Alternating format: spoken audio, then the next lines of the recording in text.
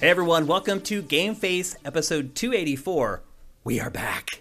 It's been the longest layover for the holidays ever for me, but I finally made it back to Los Angeles, and my good friend Matt Kyle is here already. You have a good holiday break, Matt? Yeah, I wasn't trapped in Pennsylvania, so it was all right. Yeah, for some of you guys who don't follow me on Twitter, you may be like, what the hell is Shane talking about? I was trapped in Pennsylvania for a good week and a half. Just like everyone else in Pennsylvania. That's how I felt before I left there. That's pretty good. And I'll say this, being there as long as I was reminded me of why I no longer want to live there. Yeah, welcome back to the hell of California.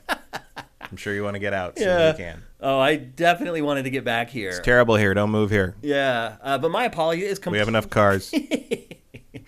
It was completely out of my control. So we flew out to the East Coast on Alaska Airlines. They are stationed in Seattle, and Seattle got pounded with snow, which doesn't happen very often. Yeah. But they couldn't get their planes out, and so then they lost all their staff was out because they all had COVID, and so we couldn't get a flight out, and our flight kept getting canceled and canceled. I had a rental car the entire time.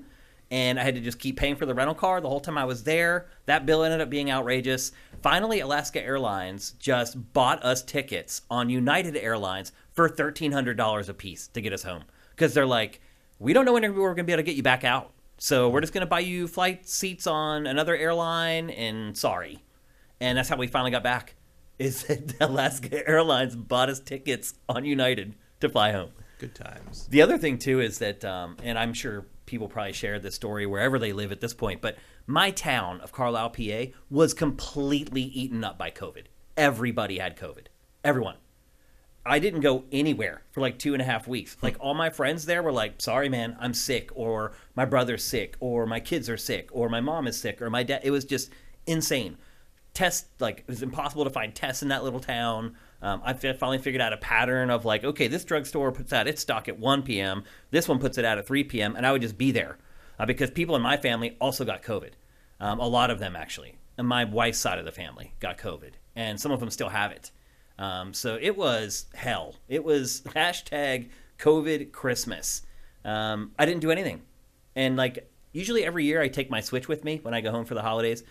This year I was like, I'm not taking it because I usually take it and never play it because I'm just like, chop, chop, chop, hustle, bustle, go shopping. Here's Christmas. Go see my dad's side of the family. Come back, fly out. I don't have time to play games. Oh my God, I wish that I had a gaming console so bad. And I had nothing. So I just sat there and watched my mom's favorite television shows, which are like Judge Judy and like... Hashtag COVID Christmas. Hopefully you guys had a much better holiday season than I did. Matt, you had a good holiday though, right? Yeah, it was fun. I mean, also, like, I didn't see too many people because what was going on. What's going on here too. Yeah, I was in San Francisco, and everyone in San Francisco is being pretty smart. So I saw some people. We went to an outdoor restaurant kind of thing. Some people are out of town. But, yeah, like, and also, like, the cases there were still real low. Like, the Bay Area is kind of doing way better than even LA is. LA is kind of a disaster right now. Yep. In that regard. Although when you like we're the only people in here right now, by the way. Although when you do the math, it's 0.004% of the population. It's like one of my doctor friends in Las Vegas put it as imagine if your life depended on meeting one of those people. Right. How hard it would be to run into them. Yeah. So he's like, just wear the good masks. Yeah. That was his whole thing. Yeah, right now, like our studio is in an office suite with another company and a bunch of offices around us, and we're like the only ones in here today. Yeah, the 405 there was no traffic on it today. It's kind of gone back to the way it was. Yeah, in March. There's a March 28. Hell, so like we did cancel like a group movie thing, like the weekend I came back. But then my friend who usually hosts that stuff was like, "Oh, you want to go? Like get like dinner or something? We'll go to one one of the places we usually go that has like outdoor patio stuff." And so I'm like, "Yeah, we do." And he called to get reservations, and they're like, "Oh, we're not taking in even outdoor dining right now. It's too bad." And I'm like, "Wow, like Omicron really bringing back the March 2020 vibes right now. That's the way it feels to me. It feels like it's March 2020 all Except over we're not going to do anything about it, and we're all just going to get it. Yeah, so that's what seems to be the prevailing. Like, it's worse now than it was when we shut down. Right. And they're not doing anything. Government should be paying people to stay home and work from home and deal with these things, but nope. Not going to happen. One of my friends up north, she's a teacher, and they finally shut her school down and are doing remote learning now after like weeks of wanting to. They have 150 cases. Jeez. Just the students in the school, and that's almost a third of the school. I know, it's ridiculous. Yep. So hopefully you guys are all staying safe. I managed to not get it, even though the whole side of my wife's family got it, and everyone in town had it. I avoided it. I still haven't had COVID. Yeah, as far as I know, I feel like we're in the minority now. We will be eventually. I mean, we're probably all gonna get eventually at some point. I mean, it'll become. It's clearly going to end up being endemic. It's going to be like the Spanish flu, where one of the flu strains we get today is descended from the Spanish flu. Yeah. It's just not the one that killed 50 million people. It's a more kind of Omicron's the example of it. Is like the more generally with viruses, the more contagious it gets, the less deadly it gets. Yeah, it's very rare. That's what happened with this. It's very rare to see them both go up. So this is probably a preview of sort of what yearly COVID will be, and you're gonna have to get some like a equivalent of a flu shot, and that'll be that. Yep. Also remember, like I know people talk about like the pandemic stuff. Oh, when the pandemic stuff was like if you're under 40, and we aren't, but if you're under 40, you have never lived in non-pandemic times, and that pandemic is called AIDS. HIV. Like it doesn't end. Yeah. Like it didn't end. Yeah. 30 plus million people have died from that, and we found. You don't really think about it anymore, do you? Because there's treatments. Yeah. And there's treatments for COVID too now, which and there will be. There'll be more and more as you go on. There'll be pills that you can. The treatments for actual having it. Those antivirals will get better, and that's just how we'll deal with it. But, hopefully, you guys are doing okay. You're all safe and healthy, and you guys had a good holiday season. Did you get anything fun for Christmas, Matt? Anything good? I got a bunch of board games. Yeah. Some of which I have not been able to play because part of the problem was like a couple of the board. You need games other people. Yeah, I had other people because I was in the house with my three generations of my family. My mom and my sister and her family and her kids, and so we did play a lot of stuff. But a lot of the games I asked for are literally too big to fit on the table they have. So I'm like, I'll just play that when I get home. But some of that, I got a making of book about the Marvel Cinematic Universe, which is a nice cool coffee table thing. Yep. Cookies. Anything gaming related? No. Me either, really. Well, no, that's not true. I got an extension cable, a USB-C extension cable for my Switch for the power cord. My brother-in-law gave me a gaming laptop that he an extra one he had, just lying around. He's kind of gotten into like buying deep discount stuff. He picks up those graphics cards you can't find. He gets PS5s and Xbox Series X's and resells them at retail to people who want them. Like he calls it Robin Hooding. Huh. Like he hates scalpers, so he's like, I'm gonna get stuff and resell it for no. Fight the power. But he had an extra one because he's getting one for one of his friends as a gift, and he couldn't find a high-end one, and I think he found a medium one, so he's always going to get him that, and then he found a high-end one just in time for Christmas. He's like, I don't need that if you want that. So, wow. And I hadn't brought any game systems or anything up, so I'm just like, I guess I'll play some Steam stuff on it. So now I'm thinking it's actually good enough that I think I might be able to hook it directly into the HDMI feed on my living room and play PC games on Steam in the living room on that. Yeah. Without having to drag my desktop out. Because I think it's actually at least as powerful as my 6-year-old desktop at this point. So I got a bike, which I need. And now that I'm pretty well recouped from my knee surgery, I still have some pain here and there, but I'm doing pretty good. And they said biking is probably one of the best things to do to rehab my knee. So I got a bicycle, and I got a new pair of Doc Martens, and that's pretty much it. That's enough. I'm totally cool with it. So it was a good Christmas in that way, but every other way it was pretty awful. Let's jump into the chat here, actually. And the hype train's already at level 5. Awesome. It looks like you guys are happy to have us back. That makes me feel good. Let's thank people for Twitch Prime because this is the first show of 2022, so a lot of you guys, it's all turned over for you folks. Oh, wow, the chat's going bonkers already. Look at this. It's crazy. Okay, Wampler13, thank you. Corey Film, thank you. Don Lionheart, thank you. Commander Fett, thank you. Minority Games. Justin Horman, thank you for subscribing. Mr. 60, The Surly Mexican, Jeff Lynn, how you doing, man? Happy holidays, Merry Christmas. Fire Native, thank you for Twitch Prime. Andy T. Monahan, Johnny Hurricane, thank you. Johnny, I hope you had a great holiday season. Dej Vg 777. I always get that wrong. Maybe someday I'll figure out how to say it. And thank you for the Happy New Year comment.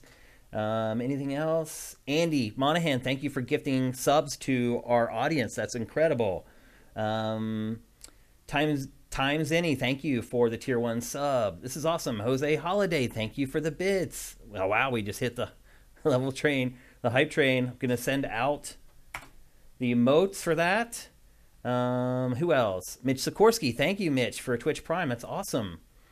Tiny2K, thank you. Toast9, thank you. Manicore, thank you. This is awesome. It's like the most Twitch Prime we ever got. Tiny2K, thank you for the bits. Texture Glitch, thank you. Surf Spider, thank you. This is awesome. Thanks, guys. This is incredible. Metal Gear Jimmy, thank you for Twitch Prime. Incredible. This is a good way to get back. I really, really appreciate that, guys. Let's see. We have a good show for you guys today. We've been gone so long. So much stuff has happened. We've kind of taken some of the stuff that happened and like consolidated them into topics where they're all kind of a like-minded subject to try to organize the show a little bit, because so much. It's crazy how much stuff did happen during the down. Yeah, not a lot came out, but a lot. Yeah, I haven't played like anything because there's nothing that came out. The gunk, I think. The gunk is the only, yeah. And we'll maybe talk about that on next week's show. Also on next week's show, we'll start talking about the Fantasy League. So Sifted Fantasy Challenge, totally coming back. Matt and I will do our draft probably next week as well. The episode of GameFace will probably be a little shorter, which I don't think will be a problem right now. And then we'll do our fantasy draft next week, and then we'll probably be ready to launch the Sifted Fantasy Challenge for 2022 as well. What else? Well, we'll do our predictions for 2022 in next week's episode. And then one final note, a little bit of bad news, unfortunately. So just as I had left for the holidays, I got an email from our landlord, and he told me that once again, they are selling the building to one company, and everybody here has to be out. Initially, they told me that it was going to be February 1st that we had to be out of the studio, which sucks because I was stuck back there, and I was like, well, that gives me like 2.5 weeks to find a new studio. We were going to basically just be homeless for a while until we found one. But now we were just told that it may last until March or April. So we have a little bit more time here in the studio, but eventually it looks like we're going to get booted out because someone's buying this whole gigantic building that we're in. They're just going to take it over for their own company. So that was bad news to go into the holidays with, and then all the COVID stuff happened. It's just been insane. It feels good to be back here, doing GameFace, talking with you people. As I saw on Twitter, there was somebody, I can't remember what her name was, but she said, she's like, I've basically been, I just need to get through this weeking it for like 2 years. Yeah, that's how it feels. Yep, so I'm bummed, man. I love this studio. Show looks great from here, but it's out of our hands. There's nothing we can really do. If they sell the building, we can't just squat here and refuse to leave. We'll do a live stream where I just refuse to leave the studio, and they're trying to come in, and they're like trying to shove me out. Or then TriCaster off your phone hotspot. That's right. I can maybe do that, actually. So anyway, that's a little bit of bad news. It's been a crazy 3 weeks since we last talked to you guys. Just so much stuff has happened. And that's going to be reflected in the show today. So like I said, next week, fantasy drafts, Sifted Fantasy Challenge, our big predictions episode of GameFace, and maybe there'll be a couple games to talk about. Yeah. We're also doing 2022 previews today. We're starting the 2022 previews. We're going to knock out the big three today. We're going to talk about Nintendo, Sony, and Microsoft, their 2022 outlook. And then next week, we'll tackle PC and third-party publishers as well. So, and since Lesteved is in the chat, I did bring the LS Cream bottle to a pre-Christmas gathering, and it was a huge hit. Awesome. So I think we sold some more bottles. Yeah, Lesteved, I don't know if you noticed or not, but I took a bottle to Pactor before we shot the last round of Pactor Factor, and he took it and put it in the background of the shot for every episode. So your liquor is sitting right behind him on the shelf for every episode of Pactor Factor. Like all told, like 20-some episodes. So, yeah, love to give you a little bit of love, and hopefully you're doing well with your business and everything. And with that, I think we got to get going because we do have a big show today, believe it or not. There's a lot of stuff to get to. And probably the biggest story, at least the one that's been generating the most discussion over the last week and a half, is the fact that once again, E3 has basically been canceled. It's going to a digital-only event this year again. It's going to be just like the last couple years, which I think most people would argue have been pretty big disappointments. I think the big question everyone's asking, though, Matt, is E3 dead? Yes. You think it is? Yep. I mean, by that afternoon, you had people as big as Neil Druckmann eulogizing. I saw that. I saw his tweet. Like an old picture of him when he was like 12 or something. Yeah, that was bizarre, dude. Yeah, he's a young boy. Yeah, but, it's crazy. No, it's with Elijah Wood, I think it was. Yeah, that's who it was, yeah. Also a young boy. He also looked like a child. Still a young boy. He still looks like a child, really. Yeah. Man's got good genes. Mm-hmm. But, yeah, like real prominent devs were like eulogizing E3 by that afternoon, especially after Jeff sort of moved in and sort of said that we're still doing a Judges Week for Summer Games Show, and said like this is Jeff's chance basically to it, because E3 has no announcements for a digital presence yet. Well, I think they said they're doing now it they digital. did, but then they did not announce that alongside their we aren't doing it in person thing, and Keighley kind of took the opportunity as he is wont to do. Can't blame him for that. No, I think this is a big opening for him. Yeah. And even if it did come back in person next year, it's been 4 years. That's really hard to believe. Yeah. Since in person E3, the last time I was at E3, they had Lego Star. Wait, no, it's still not out. It was just on the cusp of releasing. That's funny. No, it's I don't know what you even like. I think we've proven beyond a shadow of a doubt that you don't need an in-person E3 to get your. Well, I mean, you can done. certainly get by, and the industry can do fine without it. Yep. They could bring it back as like a PAX sort of community thing, but that's about the. They tried that already. E4All, remember? No, I mean like nobody cared. Now that they let the public in and stuff, like they could do that. But like you've already lost EA. Microsoft is barely there. They're across the street, but like. Sony's not going anymore. Like Nintendo's still there. Nintendo's still there, but like, which is a big deal. Activision might as well not be there. Like, I don't see the point anymore. Like that show, what it was, isn't there anymore, and like they haven't replaced it with the activity and the. It's not like Comic-Con where like if San Diego Comic-Con, if all the big companies pull out of that, you've still got the core of what Comic-Con was. Comic-Con was a gathering of comic fans who wanted to trade comics and talk about comics and get everybody in the comic industry in the same place and sort of do that for a few days.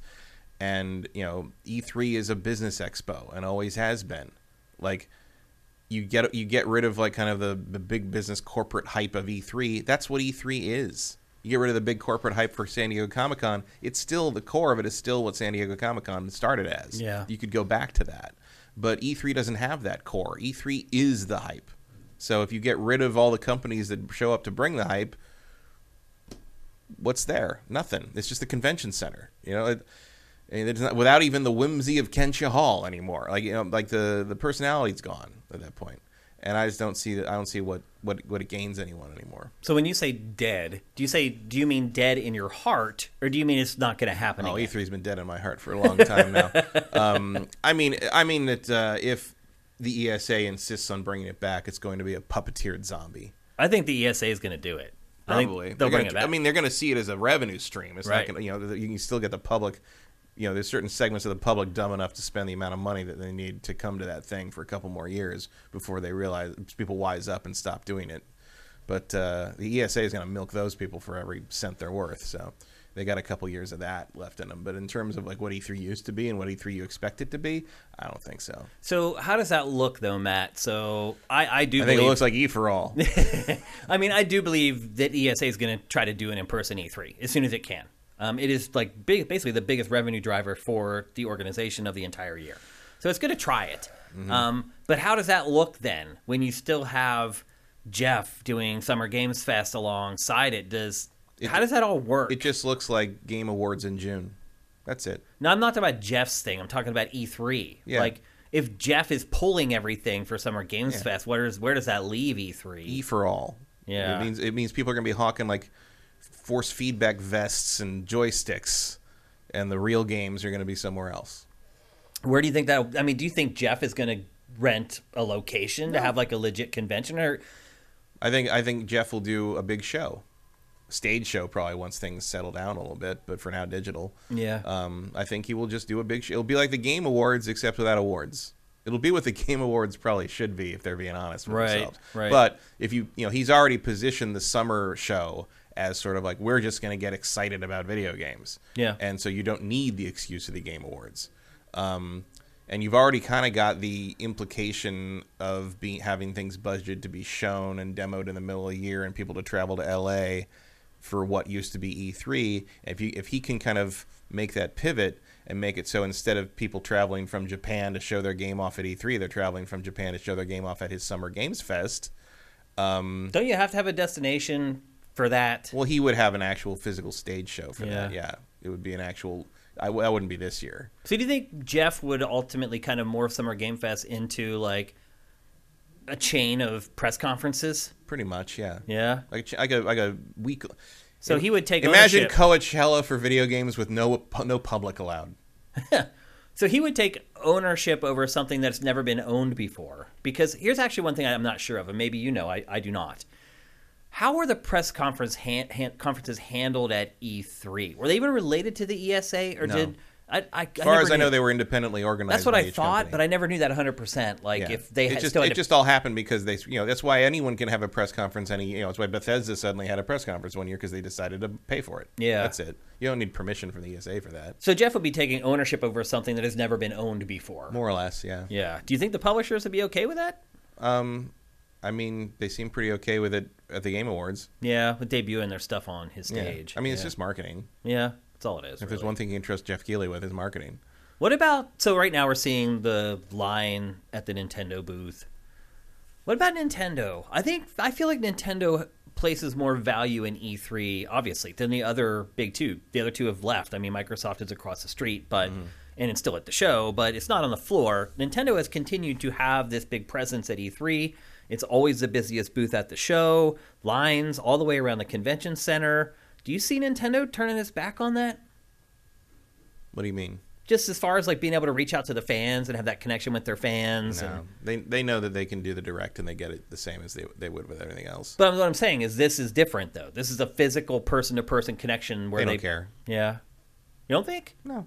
I think of the big three, it might be the one that would. No. If they cared, they would probably move to. Well, then why haven't they left E3 already? Because they don't want to spend that kind of money. Wait, what?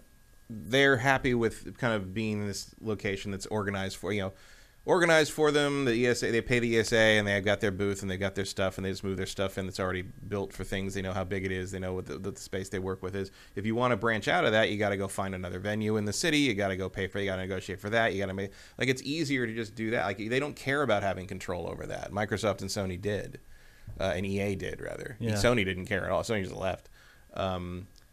It's way simpler to do that, and also for a company that is so focused in Japan. Their management is so Japan-centric. You're trying to arrange that overseas at that point, or through a middleman at Nintendo of America, and it's just more trouble than it's worth. And it's probably going to cost more than it would cost whatever they pay ESA every year. So I think it's just simpler for them to continue to have that presence and they don't really care that much. And as long as there's no trouble for them, they'll keep doing it. But if it does become trouble, they'll just say, we're just going to do a direct, and that'll be that. Because in the end, the direct reaches millions of people, and that booth reaches a few thousand.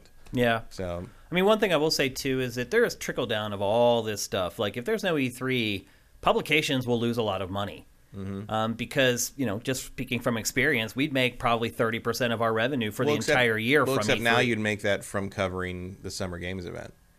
I don't know, man. I think that's a tough sell to companies, is if you're trying to get marketing dollars from them. Hey, there's this thing that kind of starts and stops for 3 weeks, and there's no physical that's location. The thing is, Jeff would no have to stage for us to put your logos on. Jeff would have to condense it, and there will be a stage eventually. Not this year, but when things settle down, I think Jeff will do it because he likes doing big theater shows and in-person stuff. It just wouldn't be a convention. Don't you just think it's kind of like cutting the cord where people freak out and they rebel and they make huge changes to something, and then ultimately it just kind of all comes back full circle, and are we just going to see Jeff basically throwing E3 in 5 years? Somewhat. I mean, because cutting the cord was a big thing. Now I'm to the point where I'm these services I'm paying for, I'm actually maybe paying more now than I did for DirecTV or cable. Right, but he's not going to be throwing a giant convention in a convention center. He's going to be doing what E3 used to be, which is the businesses come together and do their business and show their wares, and we happen to get to look at it. I think. Do you think conventions are just gone? Period. No, I think. Then why is E3 the odd man out? Because E3 is not a convention; it's an expo. And the idea of the public attending has always been an oddball, and the idea of crowds being at E3 has always been a byproduct of what E3 became. And many people would argue that E3 should never have become that. It was always an expo. That's what the E stands for. Mm-hmm. You know, it was for marketing and retailers and everybody to meet together and see the next year's products and make their deals and make their purchases. I mean, it's no different than CES, which is what it spawned off of. Yeah. It was originally a part of CES, but CES still, it just had it. Shockingly, right. Well, it seems like it's not. Vegas is the honey badger of convention locations right now. It doesn't care. It doesn't give a shit. It seems like some people still think conventions are a good idea. I think expos, I do think conventions and expos are a good idea. Just not this one. Okay. Because that's what I'm. What's different about it? This seems like it should the be. ESA is a bunch of shitheads. Okay. It's a terribly run It's a terribly run event that has become less and less relevant. That has been refusing to change with the times. That is run by a dinosaur of an organization. And there are people with better ideas and more clear ideas and more love for the medium that are like Jeff. You know, as much as I can disparage his kind of mercenary approach to some of this stuff from a marketing standpoint, he does more or less understand what they should be. Yeah, and I can see him bringing it back to a smaller, more business-focused, more game-focused expo situation. Like it wouldn't have the hype and the crazy stuff and the overcrowding in the convention center, but it would have the games. It would be more like what we used to see E3 as through the lens of the old video game magazines. This thing that happened that none of us could go to, but we were able to see it and get glimpses of it. And he would obviously give us more than glimpses of it. Everything be live stream out the ass. But like, I think it would become more of an exclusive event again. Okay. I think it would. I'm not against that at all. No, I think it would become more focused on being about getting the word out about the games to the public, but the public would be the public and the industry would be the industry. And there'd be a definite line between those two things. Maybe a separate day for the public to show up? I think nothing. Maybe eventually you could turn into I mean, you start small with this. You can't just jump to being E3 2, you know? Yeah. E3 tried to do that. We got E for all. Right. You know? Like, you have to gauge whether this has become something worth seeing. You know, part of the reason E3 became so big was it became something worth seeing. Mm-hmm. You know? Like, E3, 1998 was different from E3 2005. You know, or E3... Yeah. What am I wearing? I'm wearing my E3 06. Yeah. My 16-year-old E3 shirt. That was the second year we did it live. Yeah. And that Should I show your shirt on camera there? That was like nothing we'd ever seen before. That's awesome. It was unreal. Like, and it's not like that anymore either. I mean, it shrank and grew and did the stupid Santa Monica year but like part of the reason it became such a big deal is it was something worth seeing. It was a place where you see all this geek stuff, all this nerd stuff, all this video game stuff all put in one place. I remember walking into that hall for the first time in 1999, and I had never been somewhere where every way I turned my head there was something I was interested in that was related to my hobby that no one talked about outside of my certain circles of people that were into it. Yep. And now I showed you the picture. There was a city bus on the way to the studio that had a full Genshin Impact wrap. It's just covered in anime characters, and I'm just like, what a world we're in now. Like, it's not that E3. Part of what made that thing special was the fact that you could go to this place that was this. They called it the Mecca of video games because no one talked about them. It wasn't part of normal everyday life out in the real world, and now it is. Well, you can also find people like us, where now everyone's like us. Yeah, it's like everyone's us now. You can't find someone who doesn't know what The Witcher is now. Do you remember? Like, there was a point when I was the only one in the G4 office who knew what The Witcher was. Right. Because I'm the only one who happened across the demo at E3. Yeah. Times have changed. In the back of the BioWare BioWare booth, there was like one Polish man doing a demo on a tiny computer. Yeah. And I'm like, what the hell is a Witcher? And that was it does make you wonder. It's like, okay, so many more people love games as much as we have for decades now. It seems like there should be an awesome event for these people to go to. Except those people don't want an event. Why not? Because they all just want to sit at home behind their keyboards? That's so weird. Because they want to play video games. They don't care about. They want to travel. They can go to this and play video games. Why? Just stay home and play a video game without waiting in line with a bunch of people you don't know. Well, you want to meet people though, make friends. They don't. Video games are not. Video games are not a lifestyle to the majority of the people who have now adopted them. Huh. They are a hobby. They are a thing they do for fun when they get home after work. They're not something they want to spend $4,000 to go to Los Angeles for a week to go stand around with sweaty people for an hour in line to play 5 minutes of Cyberpunk. Like, that is not what the people who have made gaming a billion dollar industry want. Like, there's a lot of people who do, but I would argue that as I've always said, It is not the people who pay attention to daily gaming news, who watch a show like this show, who go to a site like Sifted, that make God of War a 10 million, 15 million copy seller. And those people don't care about going to E3. Yeah. They don't even know what E3 is. It's a certain percentage of them, but as the number gets bigger, that certain percentage is quite large. Yeah, but that doesn't mean they want to go. I don't want to go. I do. I mean, certainly if I didn't live here, I wouldn't go. Like, I wouldn't travel to go to E3 anymore. It's why. Like, you get a better... It's like football. You get a better seat at home. Yeah. Like, I'd rather watch the press conferences on a live stream than go to them. I've been to the press conferences probably 10 times. Yeah. Like, I guarantee you the seat you get at home on Twitch is better than the one I had in that auditorium. Yeah. Yeah, I mean, part of that was, we have to do it for our jobs or whatever, and we do interviews after the press conferences. We got baby burritos. That was fun. But, like... Lots of food craft services. Yeah. The appeal of that was more getting to see everybody again. Right. But, like, if I didn't know anyone there, I would have been like, God, this sucks. I wish I was home on my comfortable couch watching and getting a clear view in HD. I think it's bizarre how it feels like our whole society is being... like driven to just stay at home behind a screen. Like, I don't know. I don't think that's healthy, man. I just don't like. I don't think not wanting to go to a video game convention is all. But if they're not going to that, what are they going to? If it's the thing that they love the most, like, who says it's the thing they love the most? You don't have to love games the most to like video games and be part of that. Like you're talking about the small segment of people that like websites like Sifted or watch gaming podcasts or listen to gaming podcasts. Those are the people I'm talking about. Mm-hmm. Like, I mean, I would think gaming would be pretty high up there for them in their hierarchy of interests. Like, I don't know. I don't think it's healthy for society for us to just keep driving people to stay behind their keyboards. I don't think anyone's driving that. I think that's what people prefer rather than going to giant crowded things that you can barely get into if you're lucky. I think the other thing, too, is I think right now the pandemic is clouding our judgment a little bit because everyone is reluctant to go around big crowds now, myself included. Like, I was saying this shit before the pandemic happened. Going to E3 in person is not worth it. Yeah. Well, we both said that. We were like, I would not pay $5,000 or whatever. I'm not saying that about every convention. Like, I think PAX is worth it most of the time. But PAX is a very like they are very focused on giving you something to do. Like, you can go into that game room, video game or board game room, in the middle of the night, 3 in the damn morning, and go play stuff with people because there's people up all night doing that. They got a library, you can check stuff out. But there's always someone working those rooms. Like, they're set up for that. E3 has nothing like that. E3 is like they're open. They tried. They have that but weird, they're terrible at it. They are bad at it. And it's and there's no excuse for that because there's tons of conventions that do that. They could just mimic it. Call someone from Gen Con or Dragon Con or whatever. Just go to PAX. It's a known fact. Someone from PAX, get some enforcers over there and figure it out. Like this is a known, it's a solved problem, and the ESA could not get it together. And it took, how long did they do that? 3 years? Yeah. Then the public end didn't get any better. Well, the other problem is that for the last 3 years, they haven't been able to even put into practice anything that they may have learned. But I mean,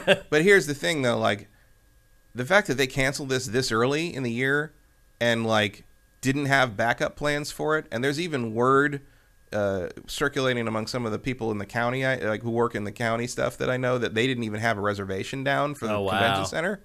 Wow, like that's a big deal. To me, this announcement says they were glad they didn't have to do it in person this year. Interesting. Like I think they're using even the pandemic as an excuse to not do it. I think they are to some degree. I think they even cited Omicron as a reason. I'm like, you think Omicron's going to be the problem in June? We're going to be on like freaking Omega by then. Are you kidding? Who knows? Who knows what we'll be on by then? Yeah. It's very suspicious to me. Yeah. Like it says that they don't know what they want to do with it. They don't have a plan yet, and they're sort of like how Paramount keeps pushing Top Gun back. They need that to be a hit. Like Top Gun's got to make Spider-Man money to save Paramount from the amount of money they've spent on that thing. And I think E3 is the same. Like if E3 doesn't come out of the gate swinging and looking real good on those reports, like if you get some B-roll of those crowded halls and stuff, like E3 is never going to come back, and they know that. The other thing I would say too is, hasn't it been kind of proven that the ESA can survive without E3? Yeah. So what was it doing with all that money before that it was making off of E3? That's a very good question. Isn't it? Hey, hello, Jason Schreier. I'm sure you've already sent that email, but I'm looking forward to the response. Yeah, I mean, it's been 3 years now, and the ESA still stands. So how is it getting its money to stay in operation? Yeah. And where was all that money that they were making extra for the last 20 years? Where was that going? Yeah. Was it going to the salaries of the people who worked I there? don't know. Like, wasn't going to lobbying. Yeah. Wasn't going to I mean, any it's legal defense of anything. lobbying is expensive. It is, Like but if you want to bribe a politician, you have to spend a lot of money. what are they doing? Like, there's no lobbying from them. Yeah. So.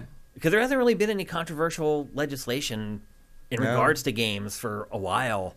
Like, is it just spending the money to keep the pentagram around Jack Thompson so he can't escape? That's funny.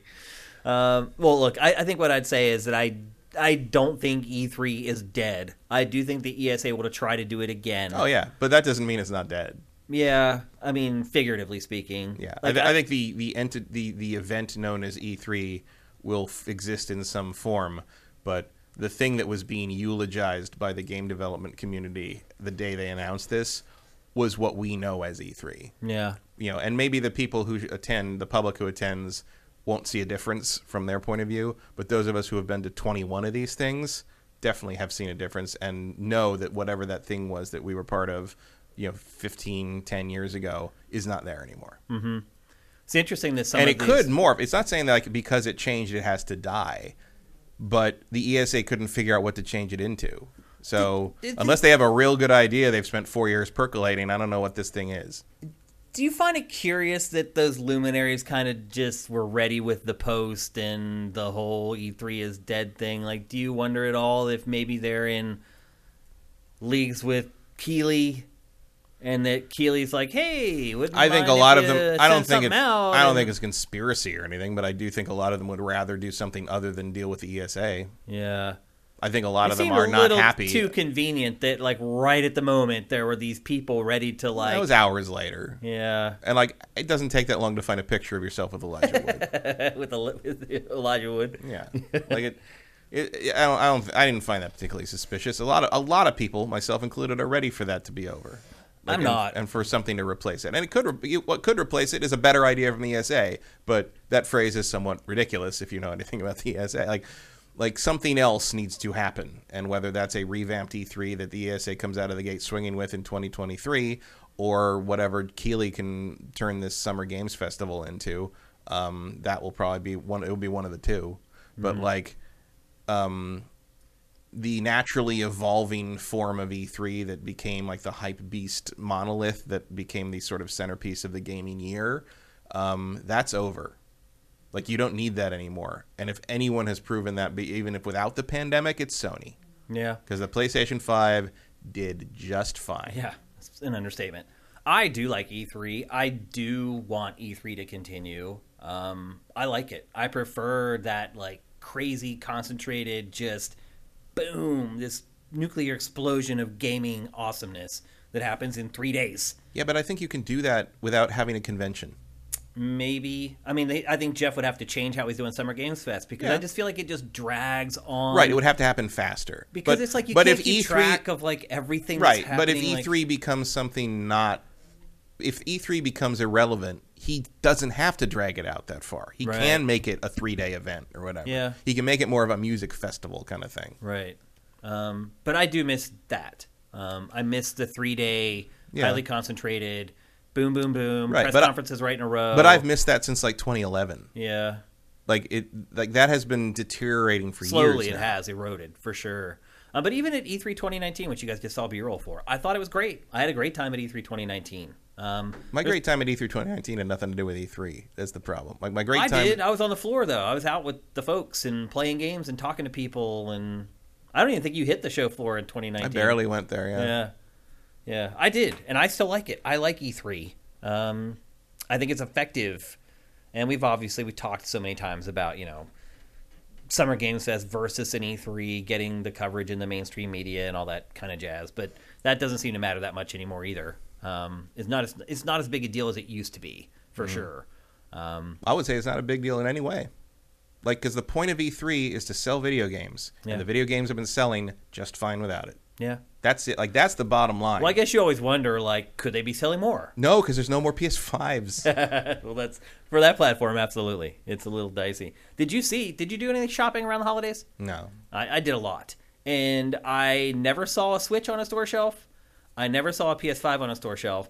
On Christmas Eve, I was at a Walmart just buying a couple last things for my nieces and nephews, and a dude walks out from the back and puts one Xbox Series X in the case. And I was just like, somebody's Christmas is going to be made by that console right there. One of my friends down here found a PS5 on the 2nd. Yeah. Finally got out in the wild on store shelves? I think so. That's amazing. So he's like, what do I get? I'm just like, Ratchet. Yeah. But I listed like the main stuff, and then I think his daughter wanted Kina. Yeah. I can see that. So they got that. So yeah. I'm like, that's cool. Good too. Get yourself some Ratchet at some point. I do tend to agree with you, Matt. Like, I do think that's where it's all headed. But I do still like E3. I do still want the traditional E3 that we've had for all this time. I mean, that's the other thing about Summer Games Fest. It's like the other part of E3 for me is catching up with people in the industry. Oh, yeah. And I'm going to miss that too. That would be the thing I would miss. Yeah. I mean, the difference between us on this, I think, is that I also miss the traditional E3, but I know that it's never coming back. Right. And I have hope that they could maybe make it happen. You can't really recreate that. Yeah. You could create something new, but even that something new, even if it works, would probably be something that doesn't fully appeal to you and me, because we live the old one. It shouldn't. Let's be honest. Yeah. Like it needs to change. We're outside the demo at this point. Part of the problem is that that E3 as a concept is ancient. It comes from a time when you did not have instant communication. It came from a time when broadcasting those press conferences live was one of the biggest and most ambitious things we ever did. Yeah. Like bringing that to people as it happened and not a month and a half later from a magazine. Right. Like that's the biggest shift in gaming news that I saw in my lifetime. Yeah. Like, and to be part of that was a privilege. It was great. Oh, absolutely. Like to stand, a lot of hard work too. Yeah, and remember standing there when we saw that.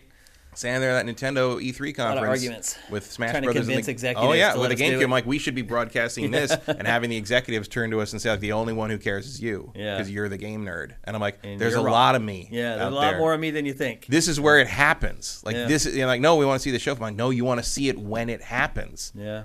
And we were right. We were right. Absolutely. And now.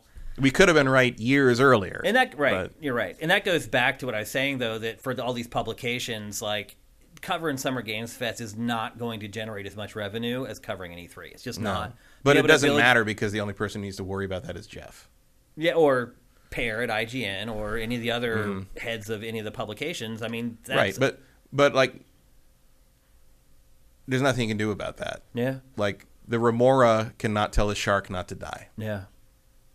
Like, that's the risk. Yeah, it's true. So anyway, another year without a legit E3. I do hope that Jeff steps up his game a little bit with Summer Games Fest. I'll just be honest. I love Jeff. I do not like Summer Games Fest. I just don't like.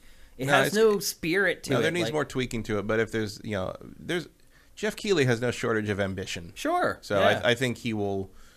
And he's already kind of cut his teeth on whipping the Game Awards into shape. Although I do think the last one was a bit of a step backwards. But because it's being overtaken by marketing. Yeah, well, it is marketing. It is, but it's being overtaken by overt marketing, I guess is maybe the better way to put it. But it's always been like, I mean, I don't see much of a difference there. I just think it was disguising it worse this time. Summer Games Fest, or whatever they're going to call it, actually doesn't really need to disguise it. Yeah. It can literally just be that. It's like, we are going to stand here and do marketing for 3 days. Yeah. Like, great. And you can get, coordinate the press conferences. They don't even necessarily have to do anything with that. I mean, he wouldn't have to do them in person, but he could do a direct or something, or he could offer his own stage wherever the venue is as a place to do that, and it'll just all be branded under that. Jeff is smart enough to know that he would have to hands off all that because the companies have to control their own messages. But if he could finagle that deal, and I would argue that there's maybe only 2 other people in the industry who could finagle that deal, and they wouldn't want to because they work for those companies. Yeah. It would be a bit of a coup, I think. Yeah. I think the ESA is legitimately worried about it too because he could do it. He could pull it off. Yep, absolutely. I mean, if they're smart, they would figure out how to work with him. They should. But as I understand it, they blew that already. Yeah, it sounds like it. Years ago. Well, it sounds like last year was the final straw. Yeah. But... So there you go. That's the latest on E3 2022, which is that there is no E3 2022, really. I mean, I'm sure they'll do some kind of digital presentation-y thing. But nobody paid attention to the official stuff that E3 and the ESA did. I don't even remember what it was. Right. It was just like these weird panel discussions that they did. Yeah. There was no substance to it at all. They tried to do the business side of it, and no one cares about that. Yeah. Yeah. Although that's kind of part of my point is that is what E3 is at its core. If you strip away all the pageantry, that's what E3 is. People cracking deals. You strip away most other conventions, and they are just fan conventions. That's all it is. They are conventions of people who love this subject coming together to celebrate it and talk about it. And E3 doesn't have that. It's never been that. It's always been a corporate event. Yeah. There's no one cracking deals behind closed doors. If none of the bands show up to Coachella, no one's going to be in the desert for 5 days. Yeah, it's true. Okay, time to move on to our next topic, which actually does tie in a little bit into what we were just discussing, because PlayStation... Both that and a thing you would not want to do in person this year. So at CES, Sony unveils PlayStation VR 2 at a convention, on stage, at a Sony press conference. Why does PlayStation do it for CES, but it bailed on E3? Because CES is not run by the ESA. You think they just hate the ESA? I think they hate the ESA and they don't like that event. I think that was the biggest problem. Because look, Sony. I think the biggest problem they had with E3 was how it was run. Huh? Because Sony's always at CES. Yeah. And usually it's like 50-50 whether something PlayStation ends up in the Sony press event. Yeah. Also, I think the VR headset has more crossover with CES than the console. I'd agree. I mean, that's It's a tech. If you're not going to debut it at E3, that's the second best place to debut it. Yeah, I would argue. Because people who don't necessarily care about video games are going to be interested in what your VR tech is going to look like, at least in comparison to what Oculus is doing, right? Yep. And so Sony takes the stage, debuts PlayStation VR 2 for the first time. Now its official name is PlayStation VR 2. Smart, you think? I guess. I don't know. Like, what else do you do? Just keep calling PSVR? Pretend the first one didn't happen. 2 at least tells you that most it's an advance. Most people acted like the first one didn't happen. I mean, Oculus 2 is the thing, or Quest 2 is the thing, so you might as well, that's follow already the nomenclature. Yeah, that's already established, and that's working out okay, so you might as well. Yep, so it's called PlayStation VR 2. They also announced the official names for their crazy controllers, and those controllers are crazy. They're called the PlayStation VR 2 Sense controllers, as opposed to the DualSense for the PlayStation 5. 4K HDR at 120 hertz, OLED screens inside, eye tracking, response feedback in the headset. The actual headset itself rumbles, basically. My sinuses are going to love that. Yeah, and exactly. I didn't think about that. And then some of the other stuff we've talked about before, the foveated rendering, expanded field of view to 110 degrees. We knew about that stuff already. That stuff leaked out. It checked all the boxes in terms of what the first PSVR did not do. Yeah. It's a huge step up, for sure. That's a real state-of-the-art headset right there. It is, yeah. I mean, it's top of the line pretty much. It's about as good as it gets. Certainly, it's top of the lines you're going to expect from consumer hardware attached to a console. Yeah. Do you think they're going to have a weird breakout box for it again? Or you think the PS5 is going to be I think they've built that into the PS5. That's what I figured, too. Yeah. Because that thing was goofy. Yeah. It's like, why do I have this weird little box sitting next to my PlayStation? I think it's going to be less cumbersome. Still going to be a wire, obviously. Yeah. But I think it will be less this into this box, and that box comes with 2 cords come out of that box. And, setting the PSVR up is a pain. I would argue it was a pain. And it is a pain. I would argue, though, that maybe Sony should, I've said this before on the show, that Sony maybe should have focused on making it wireless first and then trying to create the best wireless headset that it could make. Nah. They want it connected to use the power of the PS5. I guess. I just don't think that's where VR's headed right now. I think probably isn't, but you were never going to get that from Sony. So I actually it needs to be a PS5 accessory, and it needs to. I mean, you weren't going to get that kind of fidelity out of a wireless headset. Yeah, there's no way. I actually asked for Quest 2 for Christmas and did not get it. It was on my Amazon wish list, but I didn't get it. And now I'm kind of glad because I'm probably going to end up buying this thing. Although I don't know why. I think I got a grand total of 40 hours out of the first PlayStation. I was going to say, I'm going to need some real hard-hitting games because this thing's going to be $500. At least. I mean, the last one was. Yeah. The last one was $400. Was it? Yeah, I think it was $400. I think it was $5. No, it wasn't $5. Maybe it was $5. You got if you got the one that had the camera in it and all the other stuff, yeah. But if you're right, there was a model that was $400. If you already had the camera. Because I definitely did not pay $500 for that. Yeah, because the $500 had the camera and I think the Move controllers. Yeah. Because I got the cheaper one and ended up having to buy the Move controller separately, which I never used. Yeah. I got the controllers, and at that point I had figured out I didn't care about PlayStation VR, and I literally never used them. I got them for Christmas one year. I used them I had them because I got them for light gun games. Oh, right. Like House of the Dead and stuff. And so I used them for a couple, like the Farpoint or whatever that shooter game was. Yeah. Well, it had the gun. It had the gun, yeah. Yeah. and a couple like the Robinson, the Journey, or whatever. Yep. One of the few Dinosaur. games that doesn't work on the PS5. Is that true? Yeah, Robinson does not work on the PS5. Interesting. So they go through the specs. It wasn't. I think the whole presentation lasted like 8 minutes or something like that. It didn't last very long. And then they cap it all off at the end by showing the first game for PlayStation VR 2. And I know this had to make you happy, or maybe not. Actually, I don't know how you took it. Horizon Call of the Mountain. Yeah. First game ever shown for PlayStation VR 2. This trailer's literally, I think, like 17 seconds long. So we're going to keep showing it to you guys over and over again. What do you think of this? Cool, but I don't know if it's $500 cool. Yeah. I mean, I love Horizon and all, but, like, I don't know. It looks like a PS4 game. I wouldn't go that far, but, like... Really? You think it looks better than a PS4 game? I think it does, yeah. Really? No, it doesn't look like Ratchet, but there's some stuff the lighting's doing here that the PS4 cannot do. However,